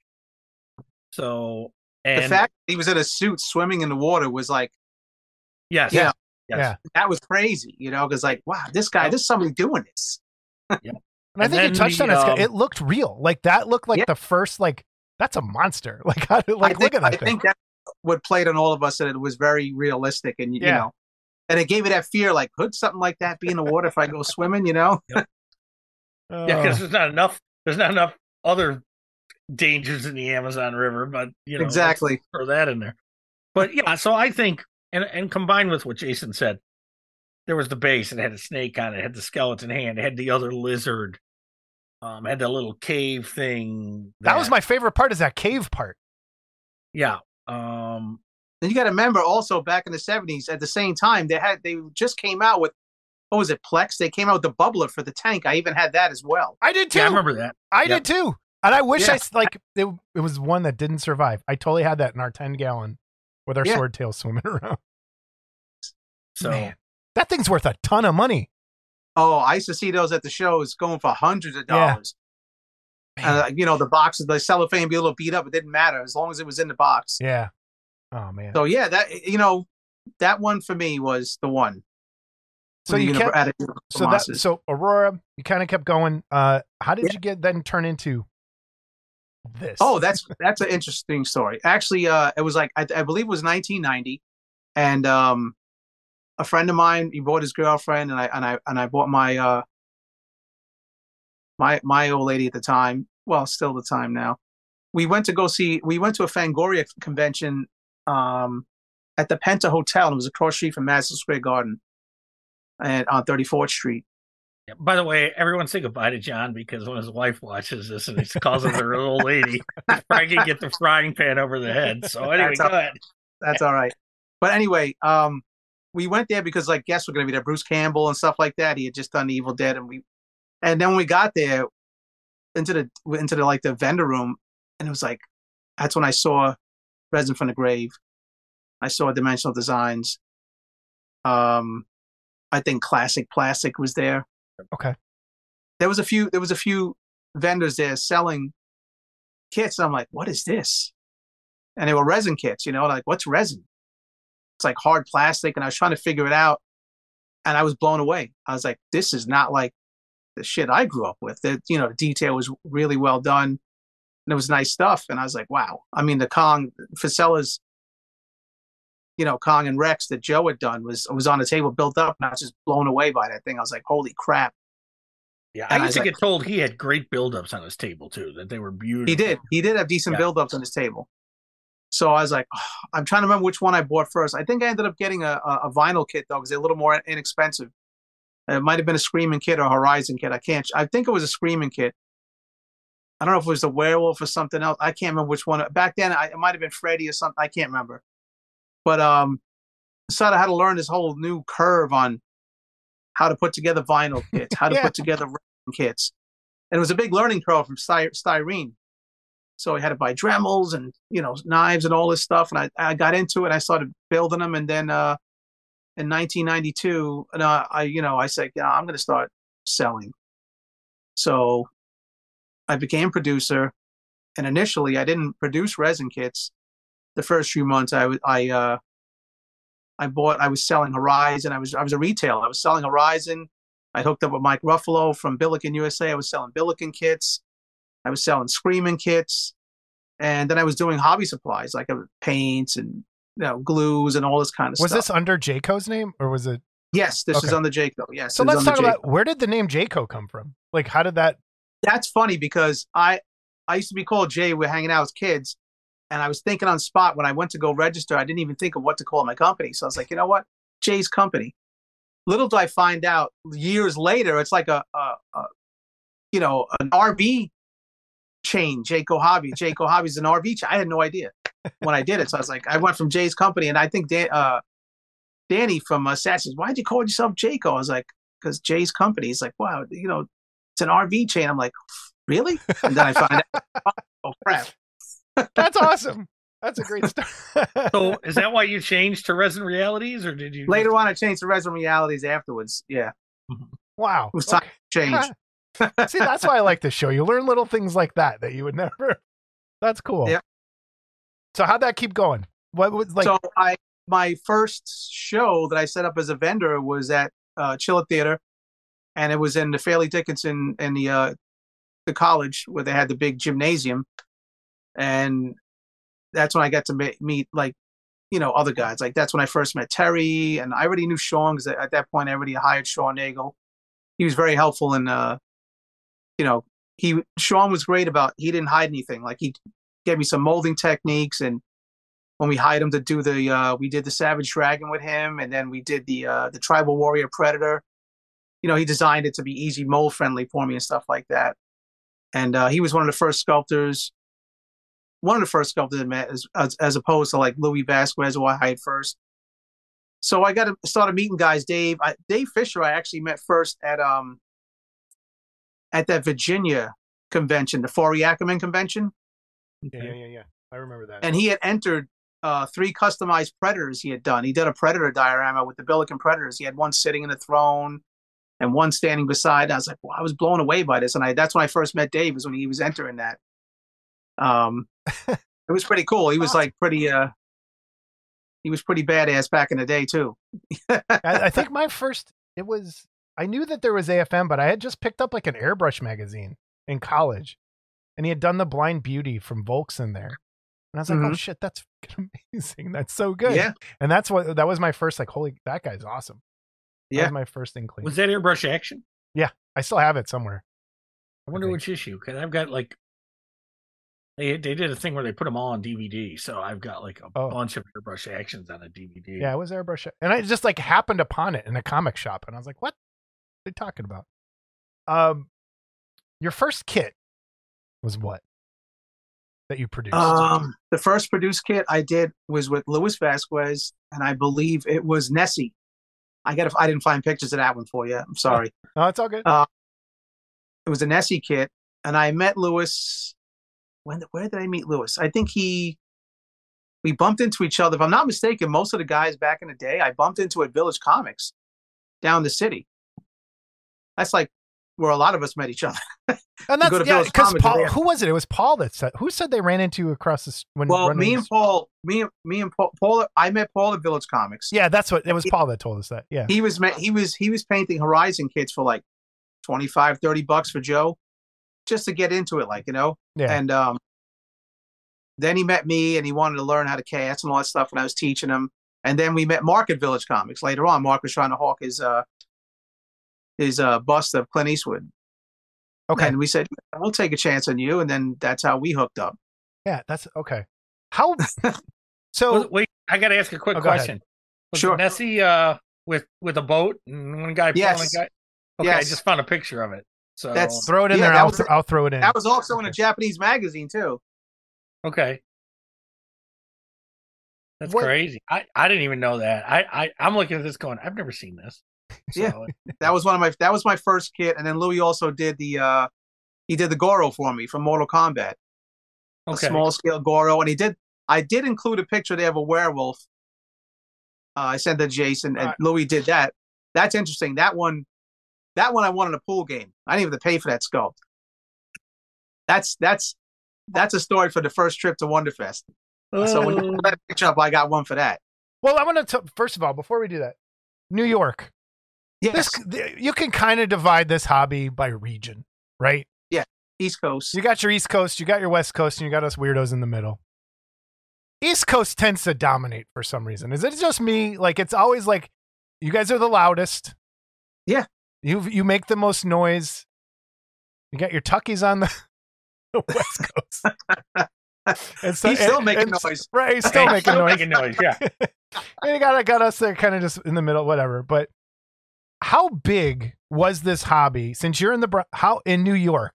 Like, how many guys was it a huge thing there that people were able to like get together and do stuff together? Whereas we have to drive forever to meet someone else that was. No, we get on the train and we go down to Village Comics, and I mean, Village Comics is on one side, and right directly across the street was his competitor called Children of Paradise, and he would buy off us as well too. And that guy, he would have a lot of more. He wasn't comics; he was more old collectible toys. And you could walk into Children of Paradise and like bump into Michael Jackson, Steve Buscemi, because they'd be over there shopping. Yeah. So see, that's so cool. Not even you would see the strange celebrities all the time going in the store buying stuff. Wow. So it was always cool to go down there. We bump, and we kind of like, even though we were competitors with each other, we'd always hang out, go have lunch or whatever. Hey, what's going on? Making a delivery? Yeah, make a delivery. You know, we deliver the kits or whatever, and hang out with the painters. That's the good thing about the East Coast had a really strong modeling community back in the day for sure. And somewhat still, like, it still feels like East Coast is where it's at. Like people. Well, a lot of the guys move. Like Amok Time moved to Pennsylvania. Rob moved to North Carolina. Saul's gone to Florida. You know, a few of the guys are gone. You know, but it is what it is. You know what? Everybody's moved, but I still think they're there. That's what it is, I think. Oh man, that's probably true. So, first trip to. How did you find Wonderfest? Was it through the magazine, like the rest of us, or did someone else say? Okay. I saw an ad. I think, if I'm not mistaken, Terry and Dave were still doing Model and Toy at the very beginning, and then right after that, I think they did the AFM. Yeah, you're probably correct. So I probably saw it through Model and Toy because you remember back then, you had to buy magazines to see what was going on, who was selling new kits, where the shows were because they would always advertise in the magazines. There was no internet back then. Not much. I mean, were you on Gremlins? I was not on Gremlins. I didn't get a computer until like 2000. I was a late bloomer with the computer. Okay. So I know Gremlins was before that. Yeah, it was. It was like Gremlins was a hot mess. I'm sure you fit right in, Scott. I did back then. We're going to get into this. I did back then. What year was it then that you made it down? Sorry. So I went down there with my sculptor, Louis Vasquez. We had the Nessie kit. We had the Goro kit. I had hired another sculptor, Ian Coulter, who was legally blind. He would sculpt with toothpicks. And he did my Blanca kit. So we had had three small kits going down there. And I met Cipriano down there. I already had known Luis de la Fuente from Grazon because we had met at Chiller, and Kendall Brown from The Nations, and Ian Coulter. There was a bunch of guys. Sean I knew, and we got down. It was cool. It wasn't a Chiller. It was nowhere near as crowded as Chiller was at the time because back then Chiller was show. But it was nice. Didn't make a ton of money, but had a lot of fun. So at the place, we already knew Gordy at that time. We would if Gordy couldn't do a show, we had to deal with Gordy from Kit Builders that I would take pictures of the other show he wasn't at, and I would just send him, taking rolls at 35 millimeter pictures and probably spending $100 in film and developing just to send it to him, and then he would put the pictures in the magazine of the show. But I always made sure it was like me and my friends. I remember that. So, but yeah, we got down there and we went to the bar and we started playing pool, and we beat some local guys and they weren't happy about it. It was like a hotel bar. And it was like, I guess the guys went in there to play pool or whatever. So then I was playing pool with my sculptor, and he's like, he got a little cocky. He was feeling all right, And I was like, oh, let's play for a sculpt. He's like, oh, you want to play for a sculpt? I'm going to kick your ass. He goes, you're going to pay me double. I was like, oh, I have to pay you double? I said, okay, let's play. Boom. I kicked his ass. He had to do that sculpt. You're doing me a werewolf. And that was it. So I got a sculpt for a werewolf from a pool game. That's awesome. Before we get into some of the kids that you sent, we talked a little bit about redemption arcs last time. Mm-hmm. The two of you hated each other at one point. Not hated. So that's a little harsh. There's been some words. There's been some words. Can I say that? Sure. Okay. And here we are. Yeah. Yeah. Would you like to just, the two of you just kind of show, because Paul is, Scott, you're out of focus again. Why is this happening? Thank God I'm out of focus. We've talked to Paul, because Scott and Paul, they've had words too, and we've mended those fences. And I think part of this show is kind of just opening this community back up to everybody. And so for people who've seen some of those very public back and forths, here we are. Yeah. And if you guys want to just kind of talk about some of that, I'll sit back and let you two just kind of talk about it. With that. Yeah. So John and I had a disagreement, and to be honest with you, I don't even know what it was about at this point. It was Tucky's foot. And it was Tucky's foot started it. Yeah. But yeah. Damn, Tucky's always starting trouble. But So wait, stop right there. How did Tucky's foot start the argument? I think Scott had posted it. This time Scott was in spirited debate with John Tucky, and he had posted his foot picture once on another board we were both moderating, if I'm not mistaken. I don't know. I said nothing, and then Scott came back and he was just like, he posted another time, and I took it down. I think that was the start of it. Yes, that's right. Okay, I remember. I should have said something to him behind the scenes instead of just taking it down. I was at fault for it, so I apologize for it. Well, and I apologize for my part in it. We just kind of, so in 2019 at Jersey Fest, I was right there with John most of the show, sitting with John and Rob. And that's the show that, Paul and I almost got into it at. So I missed that. I wasn't in the room for that one. No, it's out in the hallway. But yeah, but anyway, it's all water under the bridge now. Yeah, absolutely. We're all good. And but it was after that I kind of got to a point that, and I had just had a cancer operation like 6 months prior, and I just started to think about things different. I'm like, all these stupid arguments, it's just fucking dumb. Yeah. And I'm just not. No, I'm not doing it anymore. And then John and I got into it like right after that. I'm like, I'm trying to fucking not do this. Okay, but it's still fresh. It's that beast is still right there. And so at that point, I just kind of separated out. And you remember, Jason, even when we started this, I said, I don't really have a problem with anyone in the hobby. I said, I don't really speak to John Diaz anymore, but if you want to have him on, I'm more than okay with it. You know? I remember. Yes. And, and then John, through his own, whatever was going on, he can explain that if he wants, reached out to me in an email. And I was like, as with anything, when there's an argument, you're kind of like, hey, let's see where this goes. And here we are. So, and then John and I, when we were going to do this, got on the phone, 2-3 days ago? Yeah. Talked for about an hour and a half. And, yeah, really, but it wasn't just you, Scott. I was in a bad place myself in the head. I just lost my dad. I went through a whole thing with dementia and all that stuff. And I was doing a lot of drinking, and I'll be willing to admit that. And I gave it up. And I said, you know what? I owe some people some apologies, and hopefully they'll accept them. And I reached out to a bunch of people that I felt, I might have said something that wasn't right. And so far, everybody's been cool about it, I think that's amazing. Which I'm grateful for. I really, it's good to see. And I mean, I've had my moments in the past too, where I argue with people, and we all do. Yeah. And it's good to see that everyone can kind of come back, and it's one big family. People argue, but at the end, we all love this, and we all want to see this. Well, absolutely, man. There's not enough time. There's never enough time, and there's no point in wasting one more moment of it with stupidity. I agree. Right. Well, and it's John and I think are kind of in the same place at this point. Oh yeah. All that. Okay. Yeah.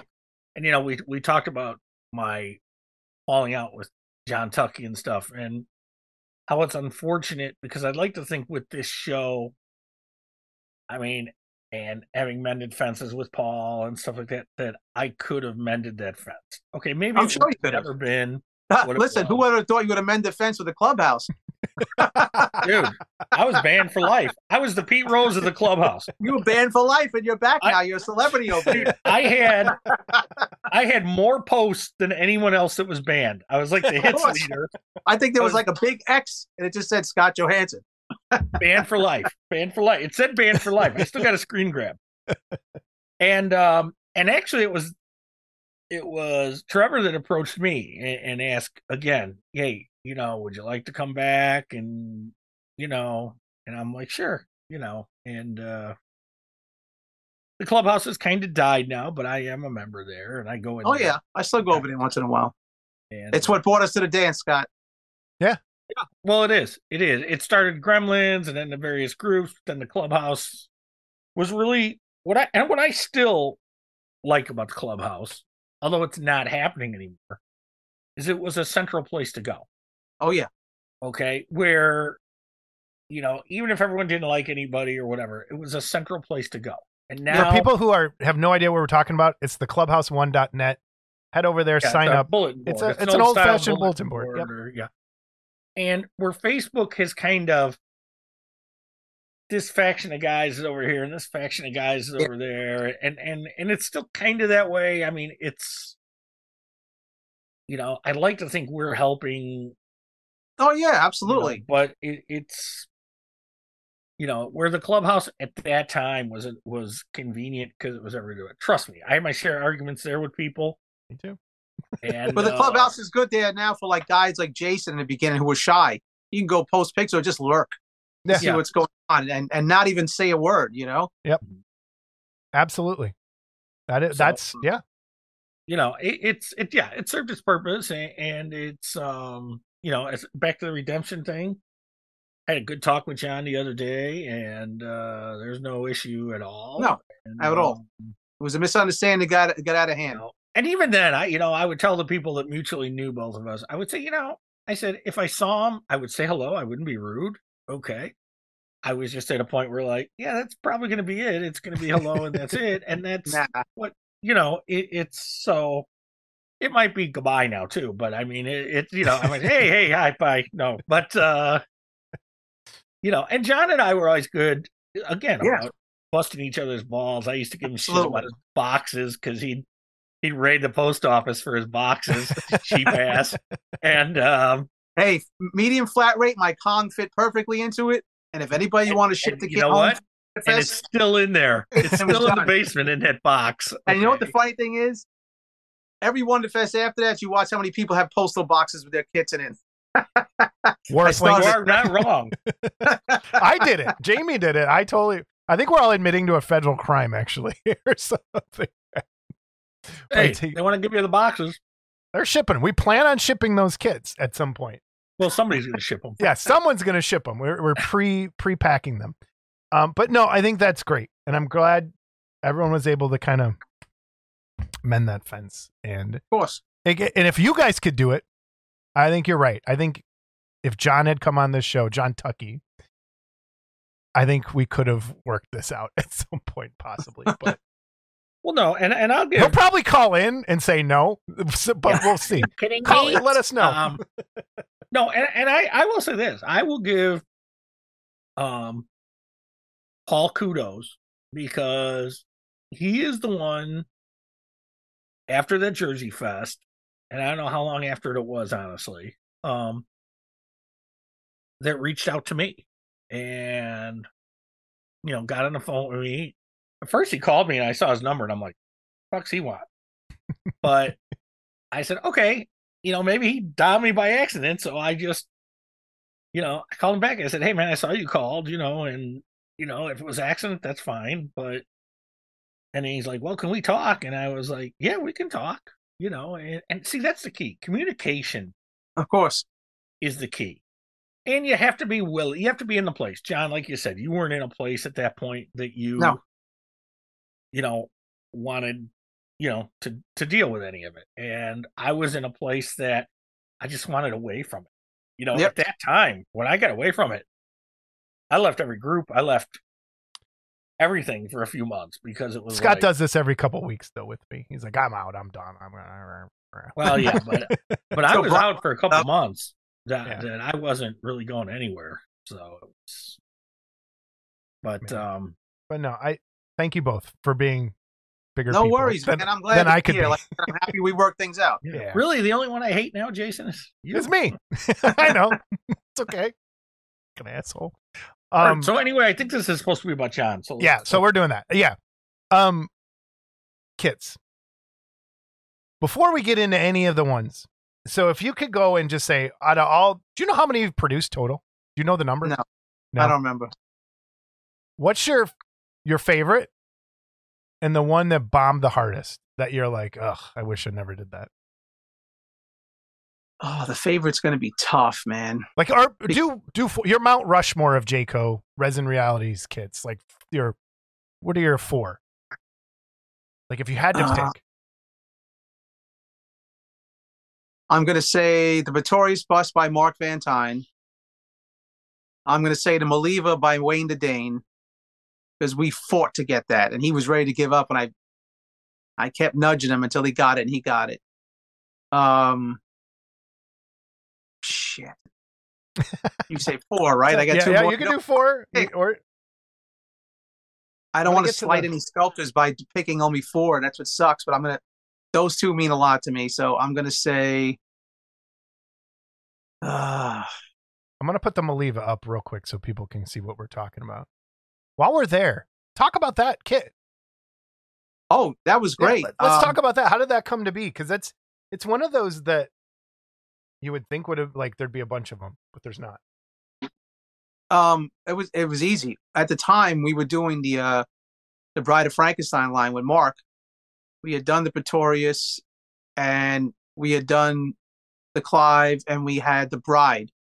He was working on the Frankenstein. It wasn't done yet, and I was trying to get some classic stuff done before the Harryhausen show for 2003 for Wonderfest because he was going to be there. And I told Wayne, Wayne God love him. He's one of the nicest guys in the hobby. You know what I mean? And wait, is he nicer than Rob Madison? Ooh, that. Ooh, we should well, put I've had more experience. I would say they're both on par, but I mean Wayne, I have had more close relationship with, like, you know. We need to guys have a cage match with Rob. Yeah, Plus, nice listen, if I have to pick one, I love you, Rob, but I love Wayne. Wayne's a Bronx boy. Wayne was born in the Bronx. He went to school the same high. Yeah, we need a battle royal with the nicest guys. How do you have nice guys battle? Yeah. Well, Wayne used to be in Vietnam, so my money's on Wayne. I'll cut this out. They probably both smoke the same amount of weed. Wayne don't smoke it anymore. He gave it up. Did he really? I was gonna say after he burned his shit down. Okay. I'll cut that out. Well, that's fine. All right, continue. Sorry. Yeah. So so we were trying. I told Wayne, let's do the Maliva to be a companion piece of Geometric's Wolfman, the Mike Hill Wolfman.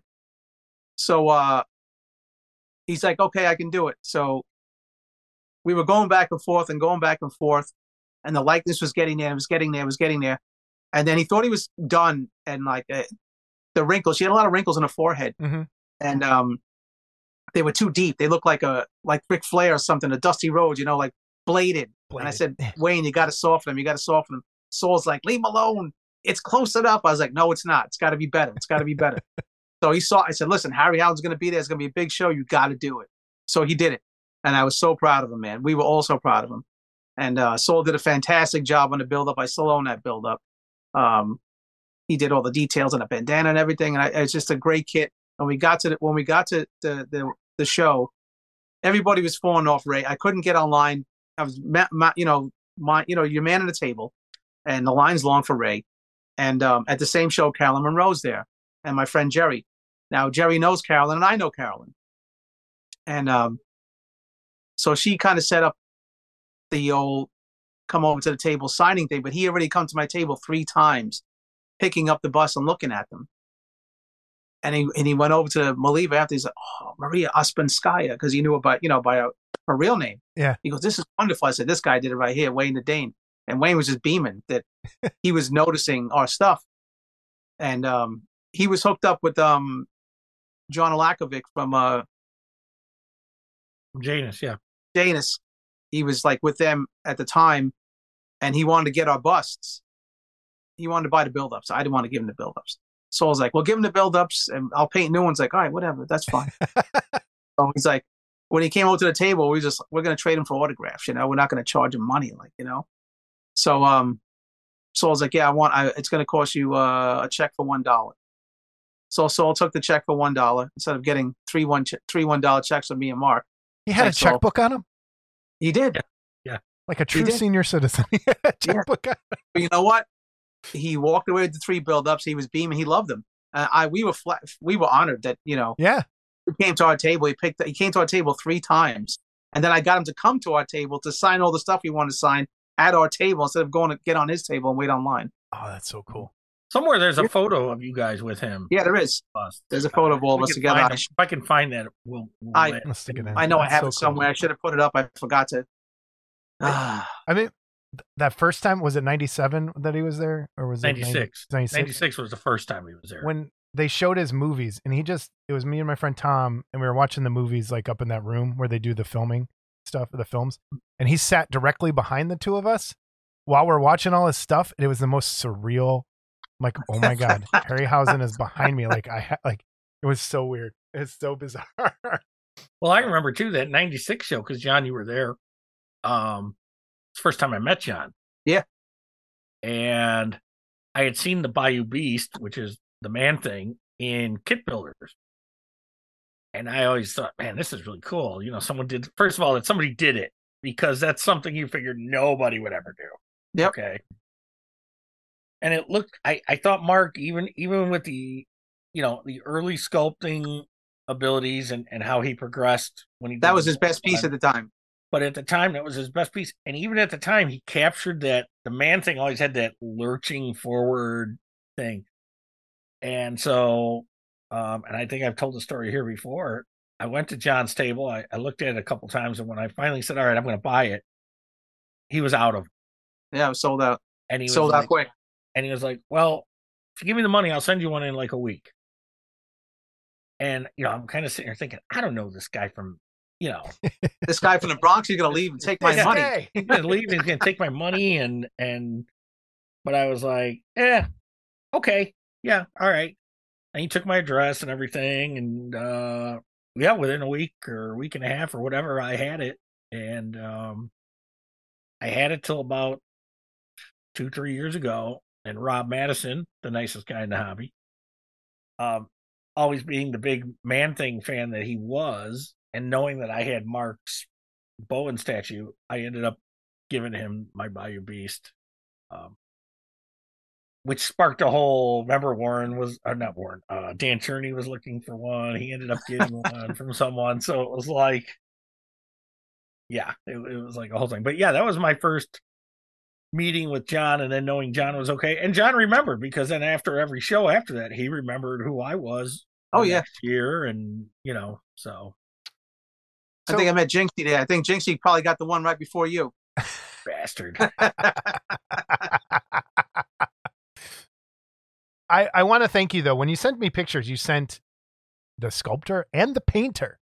So yes. and some of these are a little small on screen, so it's hard to see. But Dan Cope painted this, and the werewolf that we have up here is oh my god, I just lost my place. I have 3 pages of I printed out everything you have. Who painted the werewolf? Oh, Saul. Saul painted the werewolf there. Dan Cope. When I go through your list of painters, you kind of work with the same painters kind of over and over again, the same sculptors over and over again. Dan's one of those guys that was huge, and now is Dan okay? Like, for people who don't know the Dan, like people who just came into the hobby, they don't know who Dan Cope is. They don't know who Dano is. And he was like one of the painters back in the day. Like, he was the man. Oh yeah. And he texts me every day. We text each other every day. Does he still paint? I haven't asked him. I don't think he does. Really? I think he had some medical conditions that didn't allow him to do it. Oh no. Okay. I'd love it. We should get him on and go talk about it. He would be good to have on. That'd be awesome. He's worked intimately doing Bowen stuff too. Yeah. Man. Yeah, he kind of perfected that. Selling stuff to Bowen too. That's another story. Yeah, I was gonna go there, but we'll go there right after this. He perfected that, like, metallics were. Oh yes. And then so like the Iron Man, where he would still do the yellow and red. Well, I'm gonna get it, but it would be a metallic yellow and red and look really cool. He did my Doctor Doom with the Alclad. I still have that. Okay. The Doctor Doom that Alterton did for me when I first hired Alterton, when nobody wanted to hire Alterton. There it is. I have it on screen now. Okay. Let's talk about that. This Doctor Doom is one of the best Doctor Dooms still. Like, it's badass. You know how many Doctor Dooms have imitated that pose? Yeah. Sideshow. Yeah. Diamond actually hired the same sculptor to do it. Alterton. That's funny. Hey, by the way, though, I want to notice John dodged that what was the biggest Jayco bomb. Let's go back to it. We missed it. We kept going. Yeah, Sorry, guys. We didn't come up with our 4th. We'll let you go with 3. What was the biggest bomb? The biggest Jayco bomb was... And that doesn't mean it was a bad kit. Right. It just it didn't sell. Yeah. The She kit that Joe Ladati had done for me of Michelle Rodriguez from Machete. Really? Yeah. Okay. I think that was one of my biggest bombs. What would you say was your best seller? Well, the Bayou Beast for sure was one of them. Go figure. I can't get into numbers. No, we won't. No. But I mean, I'm pretty sure you probably did pretty well with those busts. The bust, the Kong, the superhero bust, the superhero series. Superheroes, the Scorpion was probably the best seller. Okay. And the Werewolf by Night. Okay. Like, I've got the Daredevil. Yes. That was initially started by Sam Greenwell. You guys keep talking. I'm going to push buttons and try and catch up with you. So keep going. Yeah, the Daredevil. I love the Daredevil. And then you had the Kraven and the Spider-Man. Yep. And the Scorpion and the Bullseye. The Bullseye was done by Helder. That was later on after Mark had stopped doing the line, and right. I wanted one more character to go with Daredevil, so I had Helder do the Bullseye. And I think a lot of people don't realize that those bases interlocked, but they did. Yep. And, I have the picture up here. You can kind of see how they lock. Yeah. Yeah. But and I remember Mark won the gold medal for painting those too. At the Wonderfest. At Wonderfest, and also at the was it MF? What's the contest where like Shepherd Paint, all these international painters go to? I think it was in Pennsylvania. Oh, okay. MFC or something. Yes, because that was the one we went to in Chicago when it was here, Scott. I think the one year. You'd have to ask Mark, but the funny thing is, Mark entered those same build-ups at Chiller, and I think he got a merit. And when he went to the MFC, he got a gold. But by that time, Chiller was already wandering away, I think, from being a model. Yeah, doing the awards with Kinko certificates. So yeah, do what you will. So let's talk about your, if we can, your Bowen connection. Okay? Absolutely. So I want to say, was Craven kind of the first one? He never took that Craven.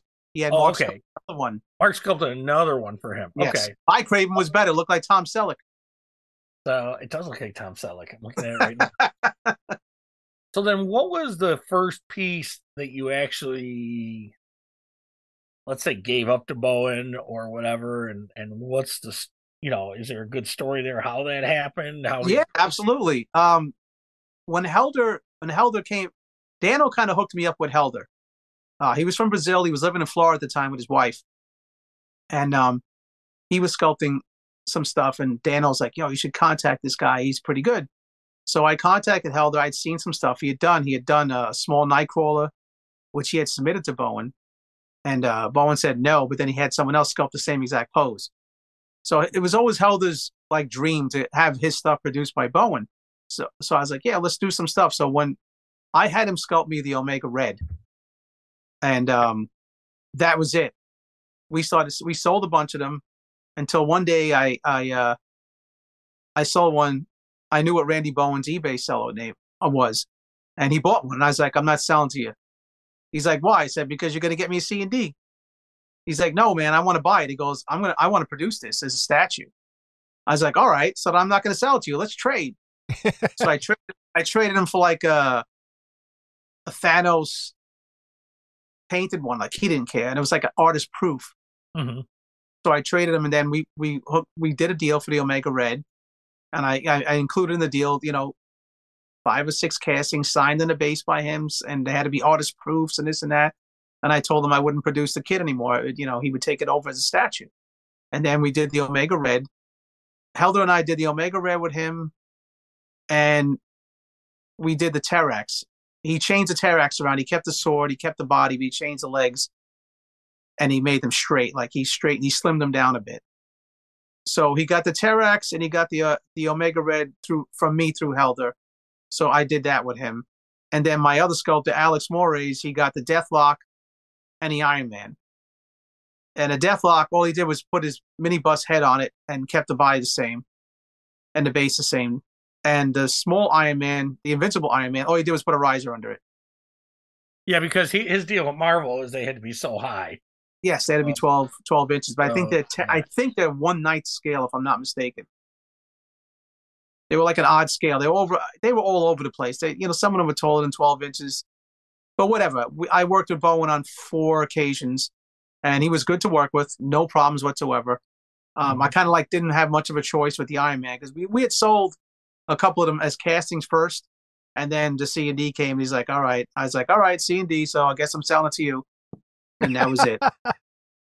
But he did continue to work. Do you think he had anything to do with the C&D, or do you? You know what? I don't know. I don't even care. It doesn't matter. At the time, Marvel was you had to be careful because he was doing all the full scale stuff at that point. Right. And his deal with working with Mark, I had no part of that. He just wanted to work with Mark because he saw the Man Thing he did.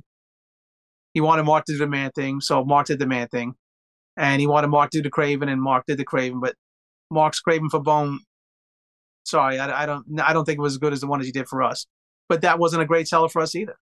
Not many people want a guy in tights. I mean, what works on comics don't always work in real life, you know?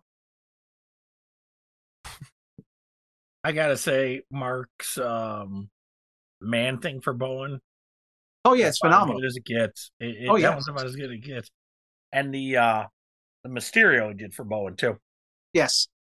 Great piece. I didn't order that one from the comic store, but when I went to the comic store and actually saw it on the shelf, and I'm looking at it going, I gotta have that. That's beautiful. And so I ended up buying it there. Yep. But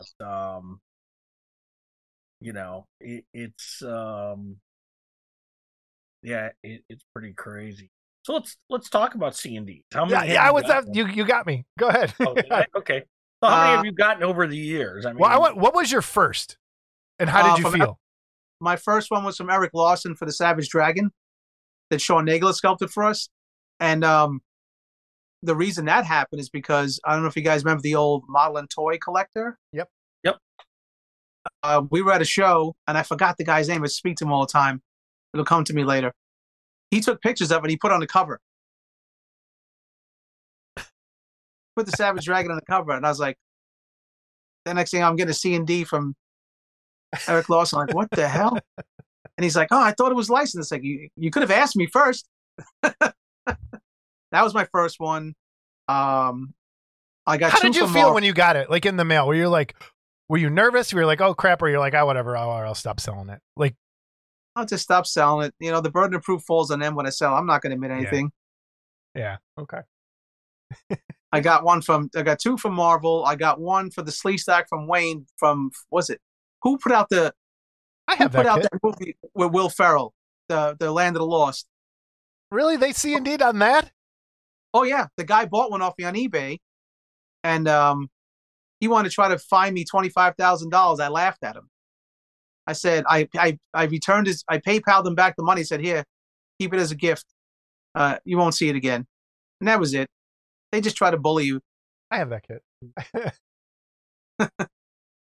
Oh man, C&D. Like, how do you think? I only got one, and I know where it came from, but that's another story for another day. But it goes to the territory, man. Yeah.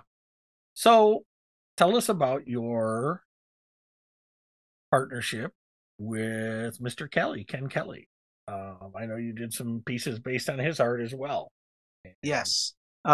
Fritz knew Ken and Sue Finley.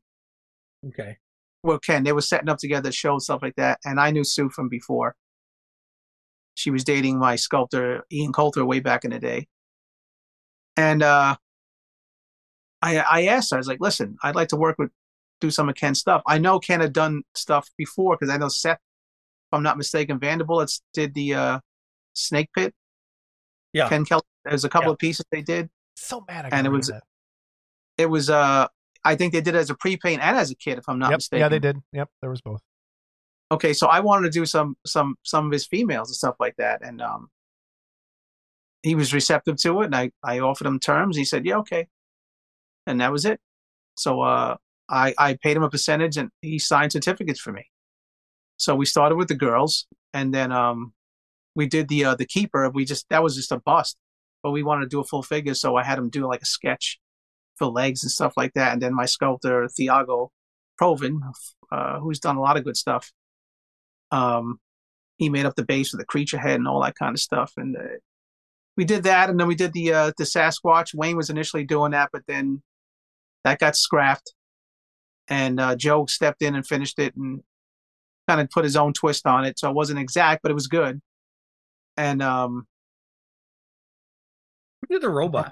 I noticed there's not. Yes, Helder did that one. Helder did that one. Right. He did a great job on that, and I think his Miguel did the bass. Miguel Zupo did the bass. Yeah, we did a few Ken Kelly pieces, and they did well. You know, they did pretty good. I can't complain.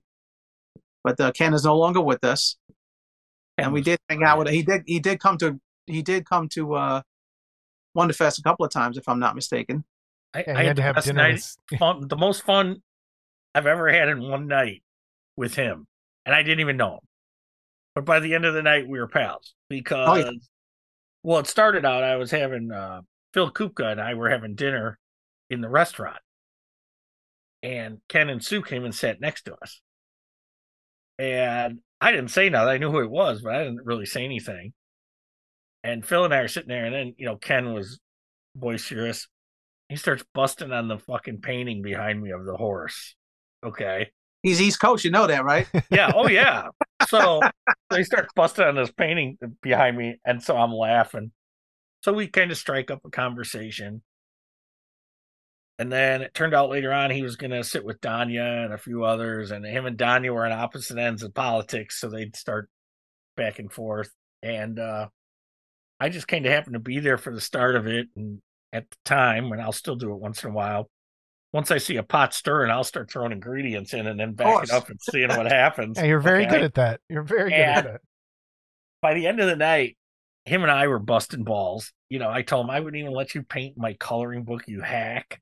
And again, he's New York. That's what they want. If they insult you, they want it back. I learned that early. Ed Baukley, I figured that out with Ed Baukley. Yep. Okay, because he would bust my balls and I would just take it. And one day I finally said, hey, motherfuck you. Okay.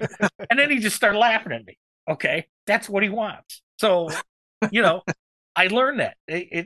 That's what they want. People say, oh, these New Yorkers. I said, no, you got to give it right back to them. Yep. And that's what they want. But so I had a nice time with Ken that night. And I ended up went and bought a print and had him sign it and stuff. It was a good time. I think that was the last Wonderfest he went to, actually. So, but yep, yeah, he took the painting class too. He was in the kit builder's painting class. It was funny. So he's painting a kit, I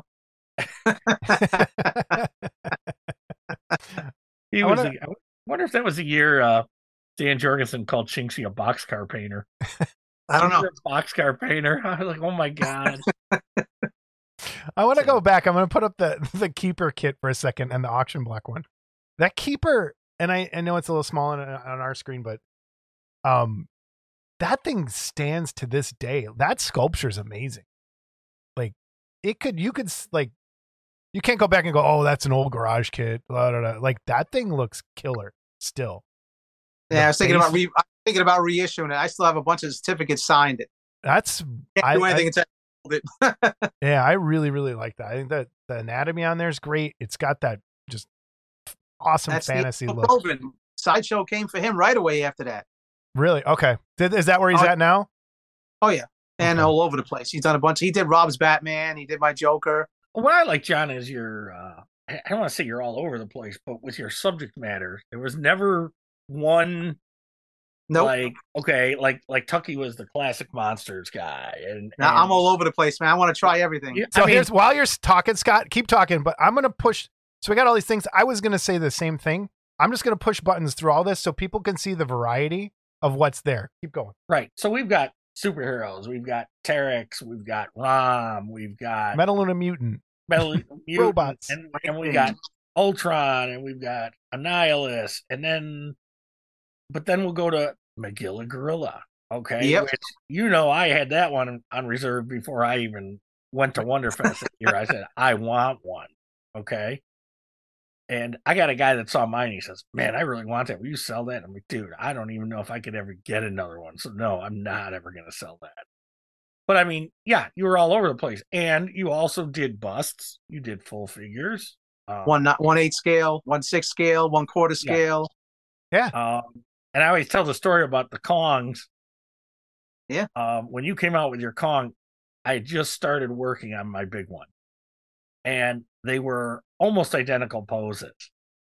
And I was like, fuck, I'm not changing the pose now because he had already started it. Okay.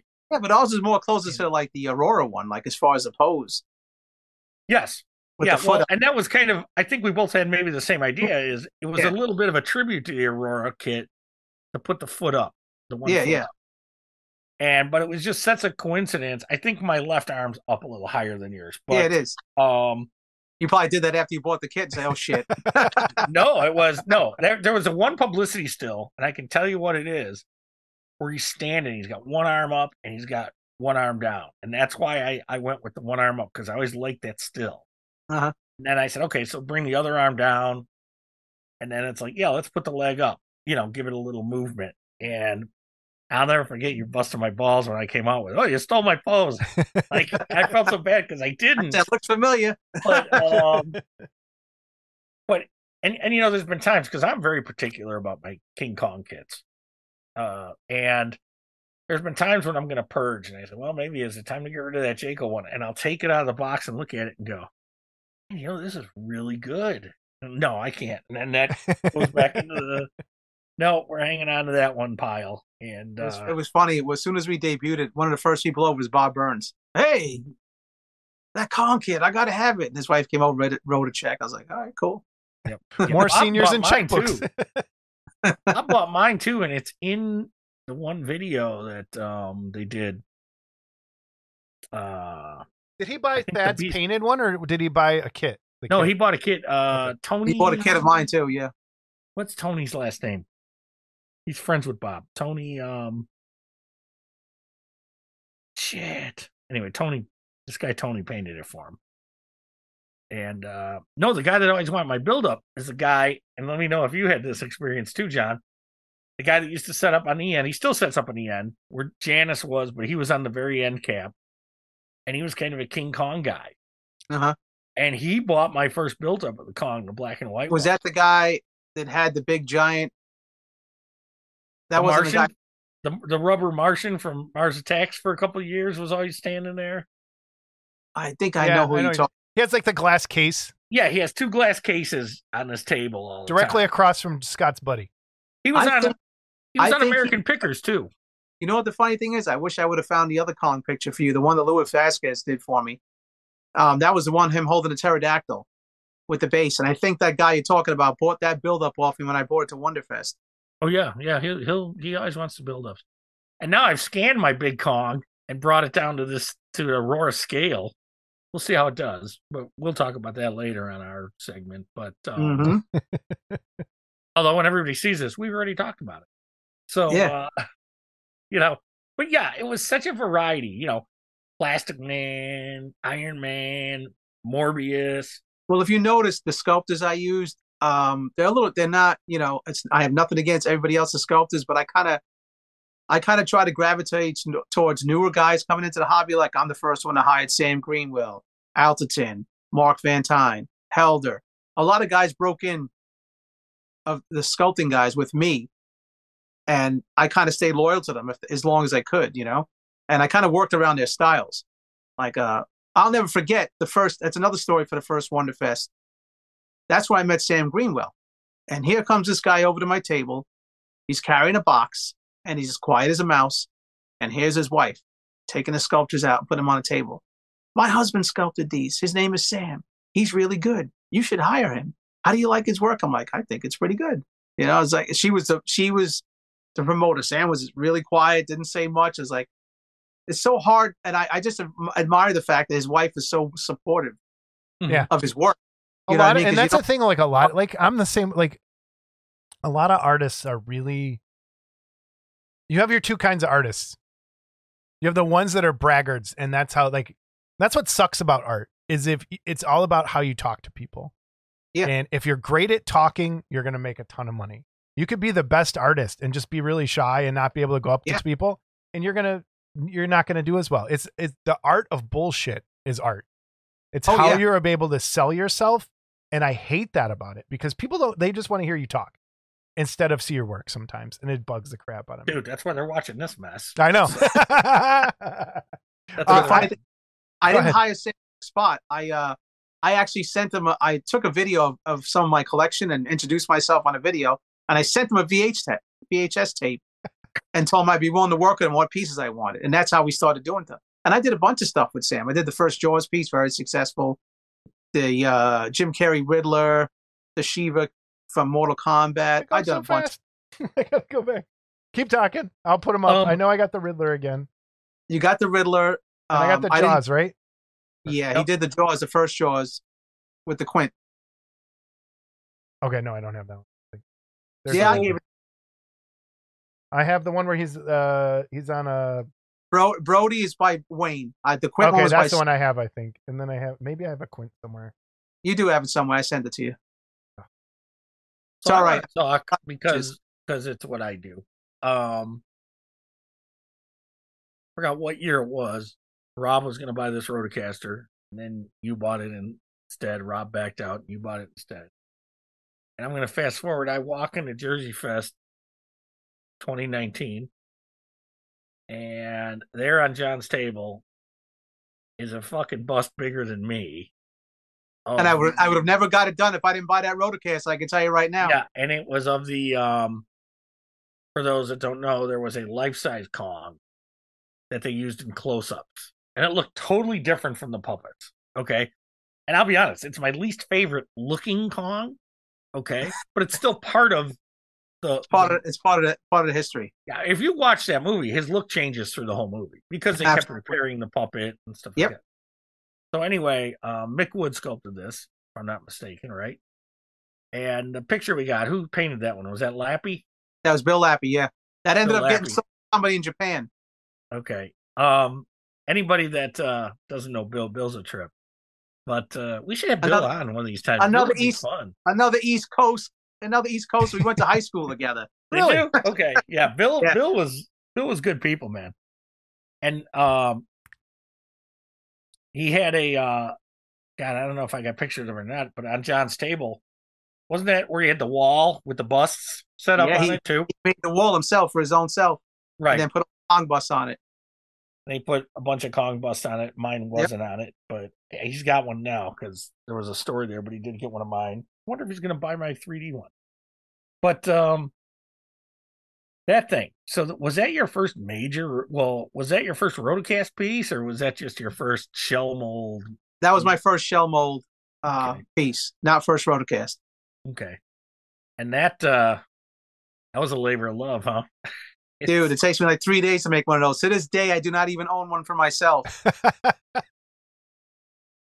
The paint job on this is so good. I love the eyes. It just wow. Get you. Who was here that I had to show that to? Was it you, Jason?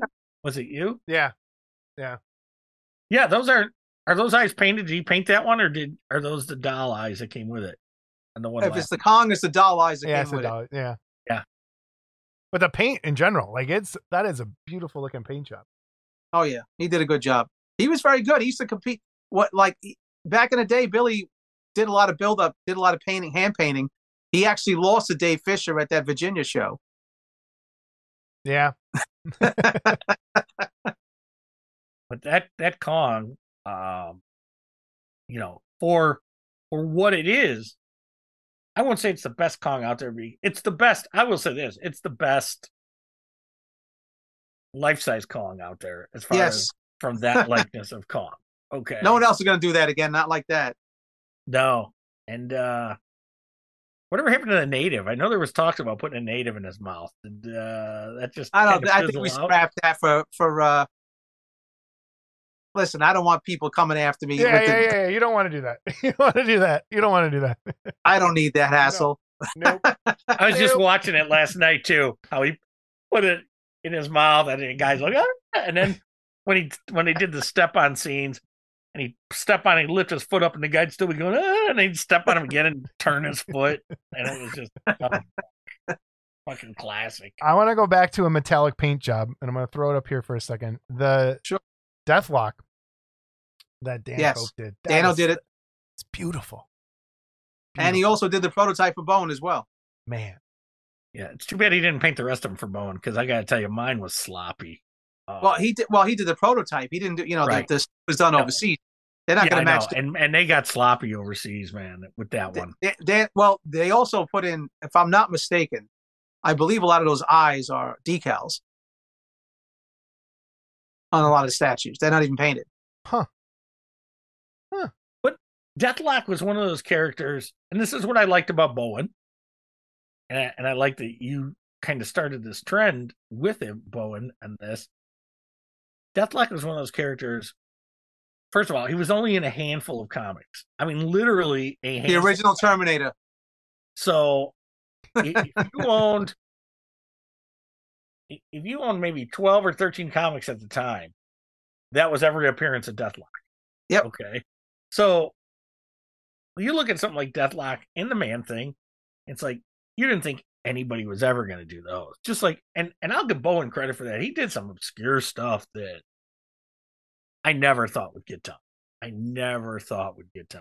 Well, he was at a point in his career that people were just collecting this stuff for the fact that it was his. Yeah. So he built himself up to that. Yeah.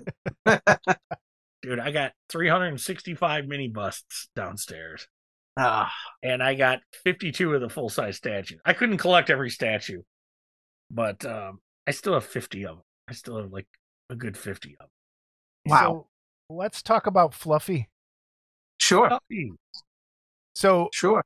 I have I have the 2 pictures you sent me here, and I think they were, the resolution was coming up really small. So they're small.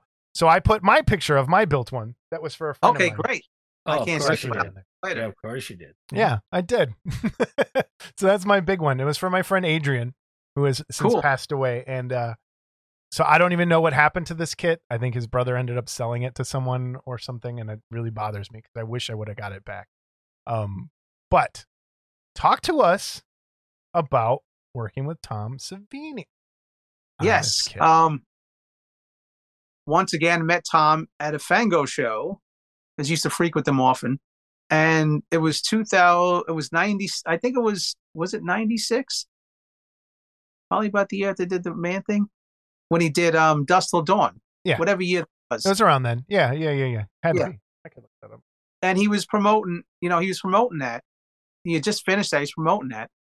And he was mentioning to me, because I think somebody had done, if I'm not mistaken, somebody had done some of his stuff, like, some things from his movies, like Day of the Dead, he saw the bub and this and that. And I heard him saying out loud, like, how come nobody ever hires me to sculpt my work for kids? I said, hey, let's talk. I said, how would you feel about doing Fluffy? 96. You're right. And he said, yeah, I could do that. And I was like, yeah, but what, we started talking prices and stuff like that. And he was reasonable. So I gave him a deposit on the spot. And in a couple of months, he had something to show me. He was still doing more film work, so he was working in between it. And the one thing we didn't foresee was he never worked in Sculpey. And the one thing I didn't foresee was if he could sculpt fur or not. Because the Fluffy was not, the fur was not sculpted. It was just wrapped around a mannequin, and the head and the hands and the feet was sculpted. So we had to find out the hard way that he couldn't sculpt the fur the way I wanted it.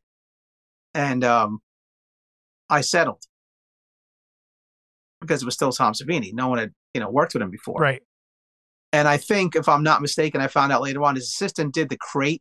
I don't know if he had any sculpting credits on the body, but I know he did the crate. And when I debuted the kit, I said, Steve, I was friends with Steve Parker at the time. I said, Steve, can you paint this for me and put hair on it? So Steve put the hair all over the fucking thing the way it was supposed to look, with fake hair. Yeah. So it kind of upset Tom. Hey. It didn't stop coming to the show to support me. And he came to the Chiller show. Kevin gave him a table. He had a guest. He had a star, whatever. And he was a little bit, he was disappointed with the build-up, because he thought I covered his sculpt up. But I was kind of disappointed with his sculpt, because I want more Fluffy. But he wasn't a bad guy to work with, and I was happy enough to work with it. And it sold well. It did very well. I can't complain. He signed the certificates and this and that. So it was all good. It was a great learning experience. Would I put it back out again? No, not really. It's past its time now, and it's whoever got it, and that's it. And that's kind of like how I want to talk as a builder and a painter. I think I might even put the wrong feet on the wrong, because it didn't. And again, this isn't a knock on you. It's sculpted weird. When I opened, and I was like, what the heck is going on with this thing? And I had painted it recently. It was like 10 years ago, maybe, or so. He had a difficult time with Sculpey and separating and everything. He never worked with Sculpey before. Yeah. He's used to working with the wet clays for mask and latex and stuff like that. So when I asked him to work in Sculpey, it was a big learning curve for him. But I think in the garage kit history of things, it's one of those kits that stands out. I think it really is. It definitely is one of those classic garage kits of the time. So, man, was he nice to you though? No, Tom was cool. Okay. I had no problem. He was cool. All right. He has a reputation. Oh. Give us your craziest story out there that you want to share just as far as just something crazy that happened either at a show or at the. I mean, like I remember we had Sirocco on, and he was telling us about Mark Stalick doing the glass eating and all that shit. You knew Mark too, I believe, didn't you? Did you know? I saw him at the show. I wasn't hanging out with him in bathrooms and watching him do things like that. No, I didn't. But so, or I not know even a story that involves you, but some weird shit that you've seen at shows or something. I can tell you a very good story from our first Wonderfest experience. Okay, we go to Wonderfest, and it's me, my friend Jerry, Dragons Wolf's Den at the time, our sculptor friend Ian, who was a bit off the wall, legally blind, and our friend, my other sculptor, Luis Vasquez, who is about 4'9", very short guy.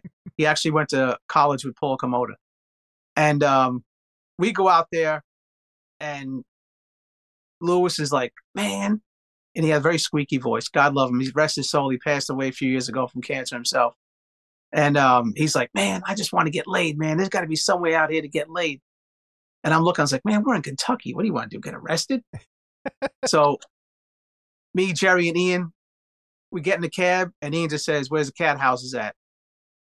Oh, you want those guys? You want to go there? Huh? Okay, I'll take you. So we go to some place, and it's closed. Then we go to another place, and it says support your local sheriff on the front thing. And I wasn't going in. Neither was Jerry or Ian. Louis was going in. So we're like, Jerry, bring him in. So Jerry's bringing him in. Here comes the cops. And me and Ian are outside, and Ian's dressed like a fucking SS goose step with these big boots, his big long black jacket, wearing a Matrix jacket before the Matrix was even thought of. And, he was like, he's just a crazy guy, just staring at the cops like, we're just looking at the cops, and the cops saw me there. Just, thank God they went by. I was like, I didn't want to go to Kentucky for my first time and be arrested in front of a cat house. How am I going to explain my life? So anyway, we waited outside for a long time, and Louis came out, and I said, you better not have went in there for no fucking massage, man, because you almost got arrested out here, He's like, no, man. He goes, look at my wallet. That bitch took everything I had. He opened his wallet. He had no money in it. Ian picks him up, starts sniffing his crotch. Let me see. Yeah, I think he had some. He's all right. So we got in the car, went back to the fucking hotel, and that was one crazy Louisville. Oh, my God. Oh, my gosh. That is too funny. That is a good story. So little Louis got laid in Louisville. Louis got rolled in Louisville, yeah. Where do you see everything going? Like, what is your projection of how this is going to shake out here in the next few years? I think the 3D stuff's going to keep going. People seem to like it. It's more versatile. You can get more finer stuff in it. It has its pluses, but at the same time, like Danny mentioned, it's not going to be anything that's collectible. Like the Garage Kit. If I tell you I'm not bringing something back, it's not coming back. Well, meanwhile, you can just pull a file out from 20 years ago and you can print it. Mm-hmm. As far as my part in it, I don't see myself personally 3D printing anytime in the future. I just don't have the space. I have too many molds and stuff like that, and it's a whole new learning curve. I'm sure I could learn it, but I just don't want to right now. I would just hire someone else to do it if I'm going to work with it. As far as guys doing what I'm doing, I see that as a very finite thing. Just because we're all getting up in years and time is precious to all of us, you know what I mean? Everybody doesn't have a lot of time. I don't know how many more years guys like me will be doing it, but I see the 3D thing going on for on and on. I'm sure at some point, I'd say in the next 4 or 5 years, you'll probably be printing them with paint already on them, different colors and stuff like that. Then the painters will be upset, but I mean, hey, it is what it is. And I think you and Dan are right. Danny are right that none of this no 3D print will be collectible. Like it doesn't make any sense. But when you set out to do this, you set out, and John, I don't know how it was for you, but I know a lot of guys, they set out to make stuff that they wanted. I mean, Yes. That was the beginning of it. I want this. If I can sell enough to maybe fund the next thing I want. Yeah. That's how it started. Now, it turned into a little bit of I can sell 100 Frankensteins. So you got less and less of guys making what they wanted. Now, you go to, we just talked about your selection of models being all over the place.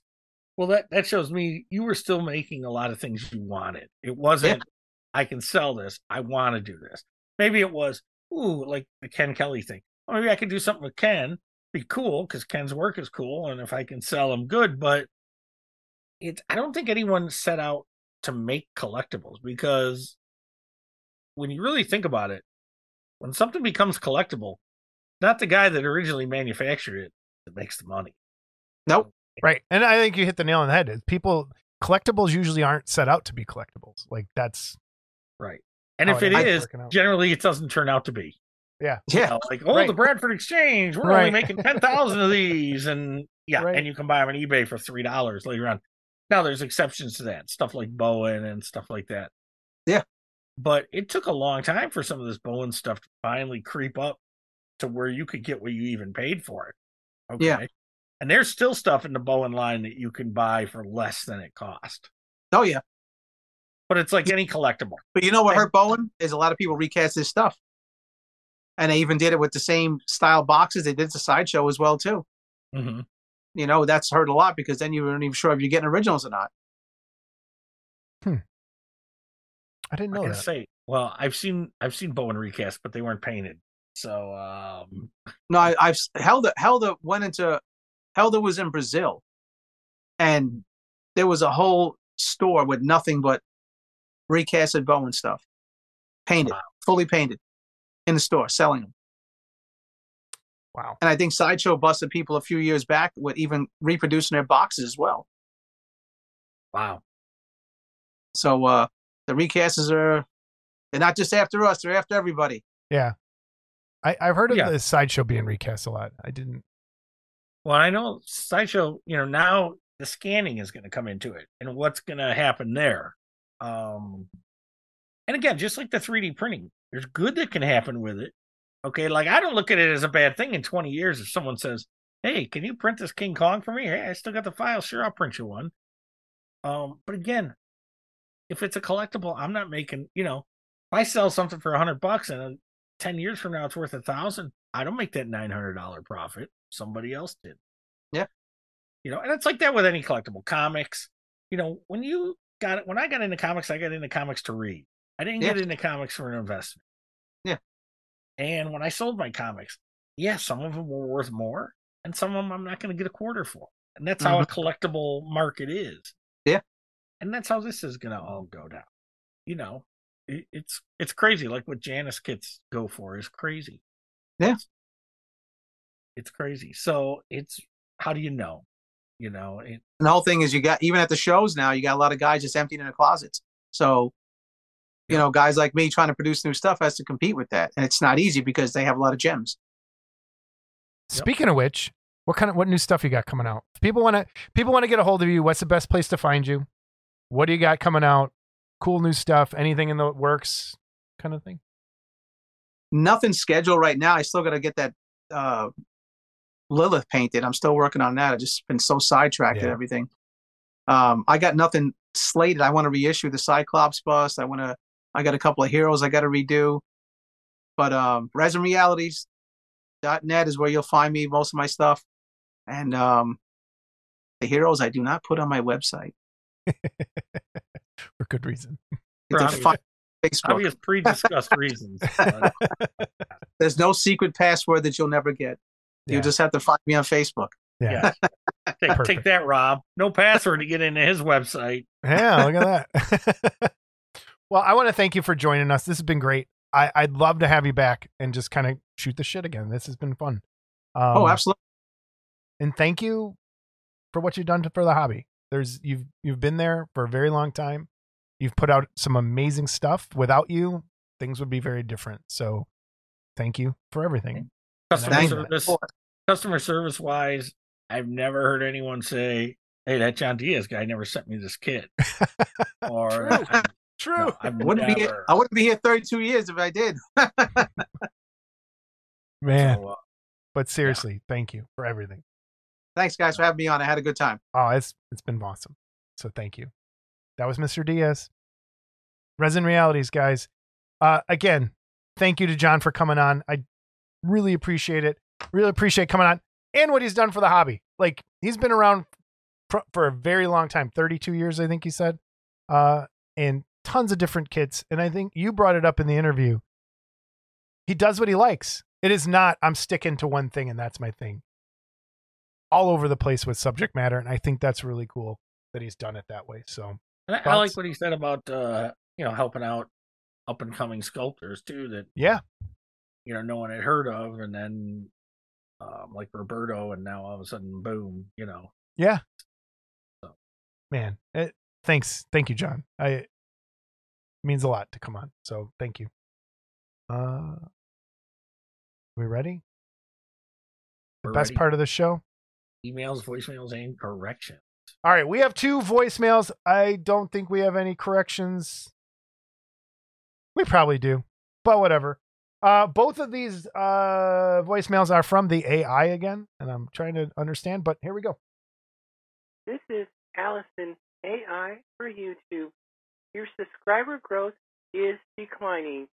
You can bribe people with gifts and money to bring up your numbers if you choose. Goodbye. Well, we have been bribing people with giveaways, so kind of works. And then one more. This is Allison AI for YouTube. Your last live stream was lazy, inadequate, and poorly situated. Please do better next time, Mr. Walker. And if you don't, you will be further demonetized by YouTube and shadow banned. That is all. Goodbye. All right. I think I'm already shadow banned on a couple things, so I don't. What is shadow ban? Shadow ban is when they don't. If you post something, it doesn't go out to other people. So it looks like you posted it, but it's not propagated throughout your friends. It's pushed down. It's not pushed out to everybody. And I've noticed when I post YouTube links on my personal page, I get no reactions to them sometimes. And I think I've been put on a list of when this guy posts YouTube links, don't show them to people. All right. So we're at 1.27 thousand subscribers. So it doesn't look like we're going down. No, yeah, we're going up. We're going up, baby. So again, thank you to everyone who has subscribed to the show. Please subscribe if you haven't, if you made it this far today. I was going to mention that we are at 1,270, and that's crazy to me. So thank you again to everybody who has been AI Allison, we're going up yours. Okay. So we're getting there. So hey, out of focus. God, we got to get a new camera for you or something. I don't know what's going on. I'm allowed. Maybe I just have to not move. Maybe. Stay out of focus. You have that Sybil Shepherd kind of Vaseline on the lens look to make you look younger and prettier from Moonlighting that they would shoot her with. I thought she was hot. Yeah, she was. I have that whole series on DVD. I haven't watched it. I've had it. I got okay. I got to edit this out. That's a I've ever heard. What? I'm going to leave that. I'm going to bleep it. What? You have Moonlighting on DVD? Out of everything we talk about, you have Moonlighting on DVD. The whole series. Yep. It was good. Especially the first 2-3 seasons were really good. Good grief. See how it works. Oh my God. What? Nothing. Watch more Oak Island. Go watch them dig up more shit that ain't there. Hey, Oak Island's great. No, we're not. We can get into an Oak Island. Let's go. Go watch more wrestling. Go watch more scripted. Hey, Royal Rumble's this weekend, everybody. Royal Rumble. Well, it will be after this. When you see this, Royal Rumble will have happened.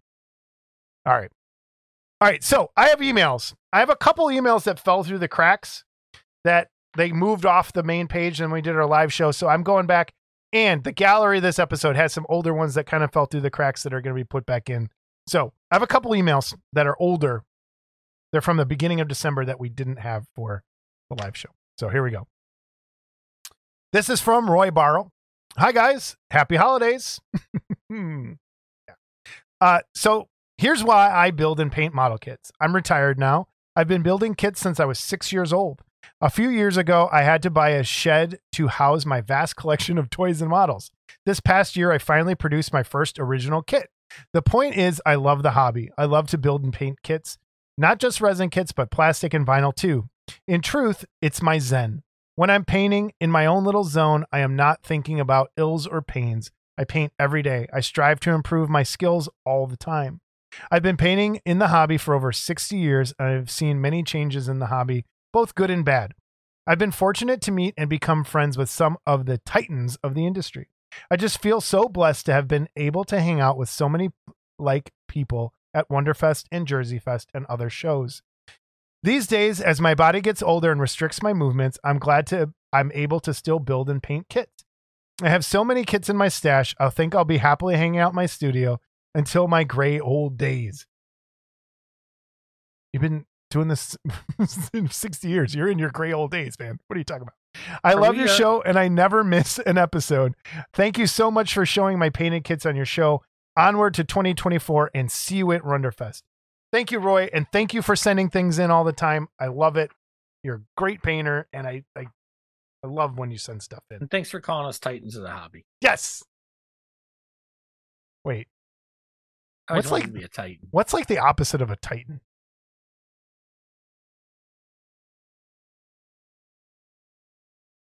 Like what's it? Can we say midget? I don't think you can say it and get away with it. Yeah. Well, I think we're probably the opposite. So no, that's a great email, and I think dwarf, midget, peewee, pygmy, peewee's runt, half pint, mite, pygmy. So you want more? No, that works. We're one of those. Everyone picked their favorite. I'm sure Spike will find something. Yeah, Jason's got a pygmy pee-pee. Okay. Or I've got a. Okay, stop right there. Stop right there. All right. This was the email I was looking for from Dan Cherney. He had sent 2 in. This was one that got pushed off that page when we did this from December as well. So this is a great email. Bear with me. And I love how he can you see that? He puts them in sections and then it makes it big enough so you can fuck it up reading it. Yes, thank you. Thank you for appreciating that. All right.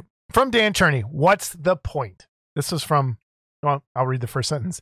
On the pretty depressing December 15th show, you asked, what's the point? And he sent this on December 15th. So he sent it right after.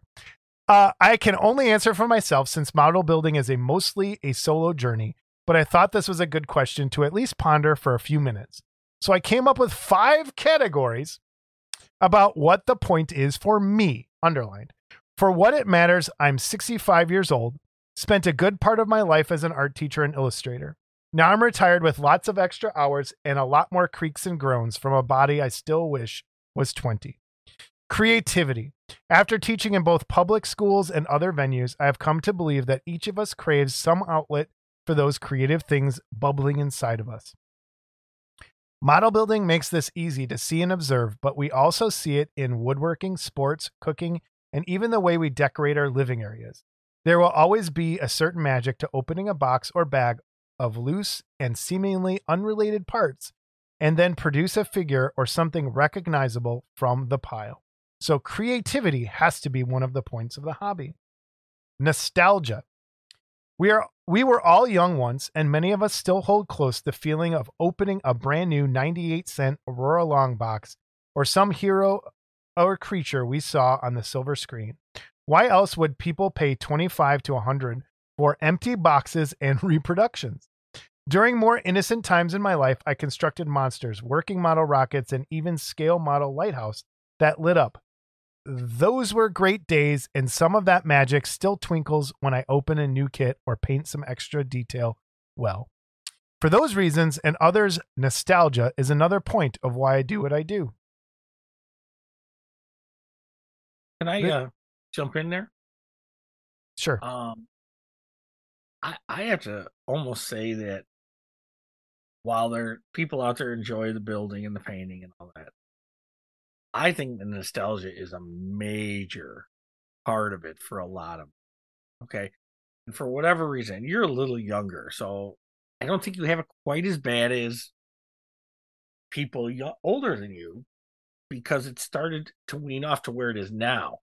I don't think the kids today will ever have the nostalgia. If they do, it'll be for way different things like video games, stuff like that. I don't even think they'll have that. But the baby boomers just came along at the right time. Okay.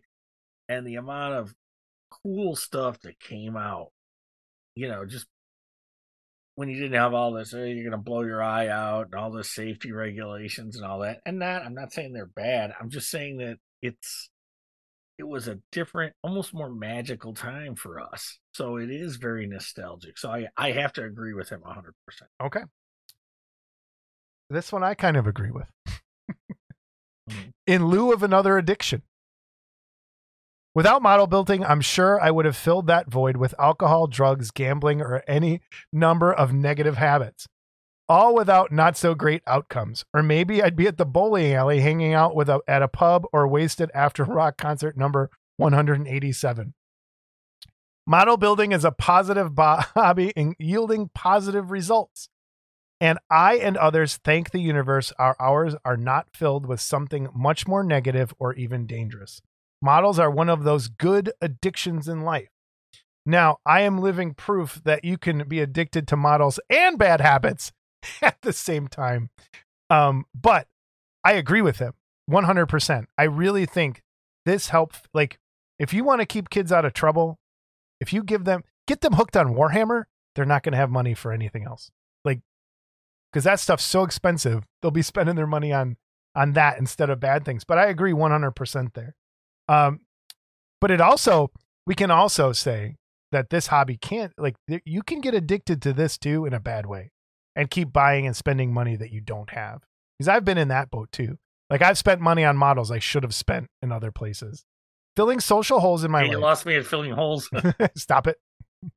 Filling social holes in my life. While model building is mostly and mainly a solitary event, it also had its wider social additions, from Wonderfest to Discord meetings and watching Model Club TV to showing your collection off to a new friend. Modeling brings us closer to people with similar interests. This subject goes a lot deeper because I'm not even sure those I have met through this hobby recognize how important they are to me. So filling social holes is another important point. Magnifying wider interests. Model building magnifies other interests, whether that is movies and pop culture or race cars and historical events. Maybe it's a great likeness of an icon we saw at the movies or a highly detailed model of a race car we saw win the big race. This hobby helps to magnify our other interests, which in turn widens the people who we see and enjoy the work of the model builder. The modeling taught me how rockets work, where the organs of the body are, and what color Frankenstein's monster's skin really was after all. Modeling can make the world easier to understand and magnify your wider interests. From the brain of a 65-year-old model builder, Dan Cherney. Bravo, sir. I think that nails it, and it helps reduce the doom and gloom that I am accused of. But I think that is an amazing email. Dan, you always send in great ones. I'm sorry it took so long to get to that one, but here we are. So thank you, and keep them coming. Dan sent both of us a Christmas card this year. And it was with a nice letter inside to both of us. And I got it. And, again, he just said he was a teacher and all that. And I got this envelope, and it's like addressed like so crazy. And I'm like, who the hell sent this? And here's the difference in art teacher. I have the worst handwriting in the history. And so, and then I opened it was Dan, or I saw the return address. But, it was just he put the effort into it. And, Dan is a great guy. Yeah, he's been here a couple times. And if you ever get a chance to meet him in person, stick around. He's got good stories. He really does. Like, he's a good dude. Getting kicked out of Bill. And going back to like expanding your, like, so many people I have met through this show, I consider, like I said before, it's like family. It's just, there's some really good people we've met through this show. And some old people like today, like John. Getting to talk to John. You never, like, at a show, everyone's so busy. Sometimes it's hard to talk to people. And you get to talk to people here and find out what makes them tick. And I love that about this show. So, all right. This is from Jeff Holt. And let me get to the picture. Oh, boy. Saw this on a recent toy collector video. Best wishes, Jeff. And it says Jason Immortalized. It's the Advanced Dungeons and Dragons action figure. For Kellic, evil Pretty sorcerer. And you know what? I'm not going to lie. That's kind of what I'm going for. Like, that's what yeah, you're right. You caught me. I'm not going to lie. So that I used to have some of these action figures. So I love it. Thank you. Thank you, Jeff. That's so cool. And then I had, can I go back to action figure? I want to say something. Yep. So, you look at something like this and you look at action figure collecting today, and it's become almost a hobby in itself, Yeah. To where they leave things mint on the card and stuff like that. When I was a kid, having figures to play with, okay, they were not monsters, so I would play with my Aurora monsters or my little Palmer plastic monsters. And later on, Mego superheroes and Planet of the Apes, I had some of that stuff, G.I. Joes. But it involved you using your imagination. Yeah. Okay. And so I don't think kids are buying action figures now. Maybe they are, but not like it was to I used to set like Legos. They buy Legos, but they buy Legos in these sets, and they're beautiful. Don't get me wrong; they're beautiful sets. But you put them together and you put them on a shelf. It's like a model kit almost. Okay, yeah. And that's it. There's no, like, when we were kids and Legos came out, you got this box of square things. Make something. Make something. Okay. Yeah. Make something. Really, and that's what you did. Well, I used to do that because I had like my Shogun Godzilla, my Shogun Rodan, my Clash of the Titans Kraken, and some other I had like a Ming the Merciless, like all these like monster toys, and I would set them up and play with them all the time, and make my own Monster Island out of the Afghan blankets and stuff. Like that's what I did. Like kids. Well, and I don't know if you had them or by the time you grew up, they were starting to do different things. Wooden blocks. Okay. Yeah. I would build shit out of wooden all the blocks time for Hot Wheels and Matchbox cars. Wooden blocks, and then the things that I loved were bristle blocks that kind of fit together, and they stuck together. They weren't like Legos, but I would build stuff out of those all the time. Yeah, so I mean, but again, it was imagination. Yeah. Okay, definitely. Where like video games to me are just they're scripted. Okay, I mean, it's not that they're not fun. Some are. There's others that are total open world. You make your own stuff. That's the cool thing. There are some video games where you're building things with other, like Minecraft. Like that's what Minecraft is. You're building stuff. I have an email from Ken Kolinsky, and I want to say thank you to Ken for sending this in. He had won the Christmas presents that we sent out, like the Christmas gifts for kids. We can't show the picture because there's kids in the picture, but I want to say made me smile to see them happy with those things. So thank you for sending that in, and I wish we could show it. We put the black bar across their face, but then it'll look creepy, so I don't want to do that. Anyway, we have an email from Mike Zizik, and this is the last one. It's long, not long, but complicated. And it made me wonder why are there big words in it you're gonna have to read? You're such a bastard. All right, from Mike Zizik. Okay, stay with me here. I had a wild idea that I wanted to run by you. It is nuts and impossible, but what a great thing if it worked. Wonderfest sub-contest for 2025. Raise money for charity, whatever cause is selected.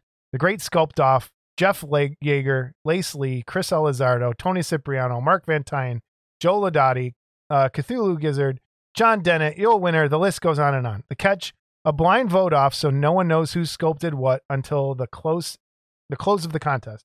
Pick something small they could sculpt without taking too much time away from their professional lives, like a Christmas ornament or magnet for the fridge, say no larger than 4x4, horror Santa, evil reindeer, sweet cherub, who cares? Buckets in front of the sculpts so you cannot see how much is inside to influence your decision. The most money wins the prize. What is it? Who knows? Maybe dinner for two, a nice restaurant, or a 6-pack of Coke, whatever. The point is, a charity gets a bump in their donations, a sculptor flexes their muscles and has fun doing it, and the fans get to see a ton of great new sculpts, no online BS, no skewing the results by name recognition, just raw votes by the attendees and vendors. The second best parts, the sculptors will still own their products, so if they wanted to sell them afterwards, awesome. Sell the digital files, why not? The point is they still own whatever they sculpt and can do whatever they wish once the contest is over.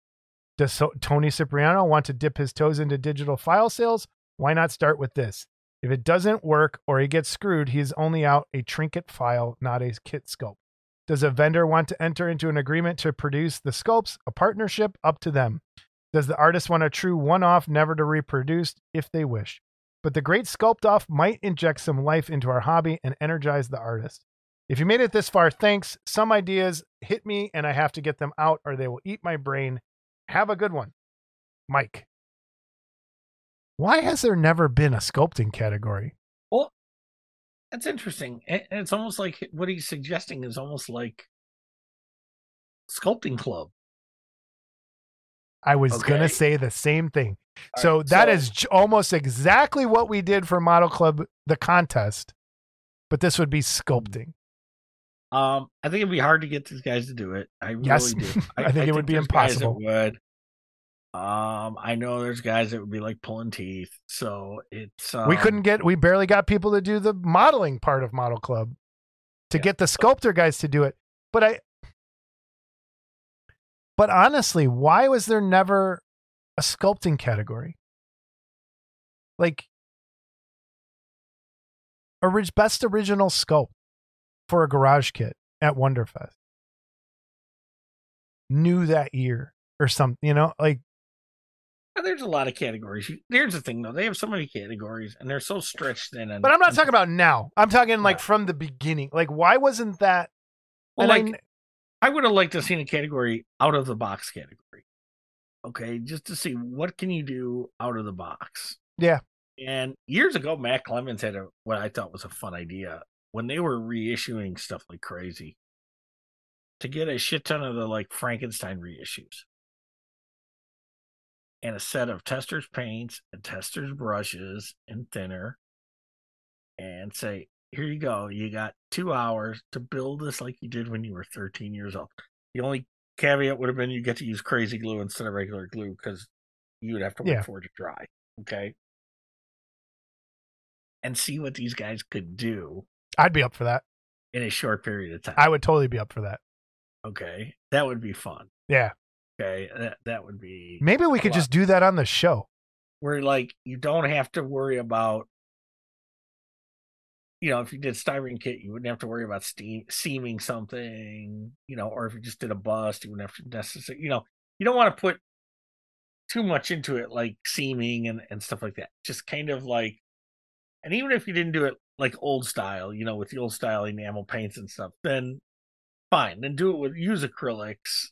No, no. But everybody would get the same palette of acrylics. I think everyone would need for that contest to be awesome. You could use plastic cement. I don't remember Matt talking about this. And then you would have to use the little jars of testers and the shit brush that came with it. Yeah, that's what I meant. Those shit tester brushes with the flat tip. Yeah. And we'd give you shit like toothpicks. Yeah. And dude, this might be our next contest. I think we might do it. Let's think about this. But a time limit. Yeah. Like a 2-hour time limit. Like it is. I say we have to do a month. Like you'd have to have it in a month or something. Like we'd announce it, have it turned in. You work on it. I think it would be fun to do at a show. Like if you were going to rent a room. That would be because that's what. And then say, okay, 3-4 hours. You get 4 hours. But this brings me back to being mad at Wonderfest for them not wholeheartedly supporting Model Club. Because that's as cool. And in my opinion, not Model Club, but that idea, I think is just as cool as the Iron Modeler thing. And that Iron Modeler gets so much promo. Yeah. And I have to credit Matt Clemens. Yeah, Matt. Yep. It was kind of his thought Yeah. to get that going. So I'd love to do that. We could do it in the suite. Because we got the suite with... it would be easier if you had a room. Yeah. Like I said, everyone got the same palette of paints. Yeah. Okay. And the same brushes and the same... Could do the 10X plastic welder because that stuff dries pretty quick. Mm-hmm. Dude, I like this idea. Let's work on it. All right. That's the show, everybody. Please like, subscribe, head on over to the Discord. All that stuff's below. If you'd like to send us an email, because I haven't pushed any frickin' buttons today, an email, modelclubtv@gmail.com. If you'd like to send us a voicemail, it is 708 816 4299. 708 816 4299. Until next time, everybody. The contest. Remind about the contest. Sheer Terror Society. Put your favorite William Paquette kit To win in Winter Phase 2. comments to win that bad boy and the signed card. Yep. Here we go. If All right, Jason everybody. will spill tea on it. Oh, no, I put it over there to be safe. I'm like, where did I put it? I already forgot. All right. Next time. See ya. Say goodbye, Scott. Oh, goodbye.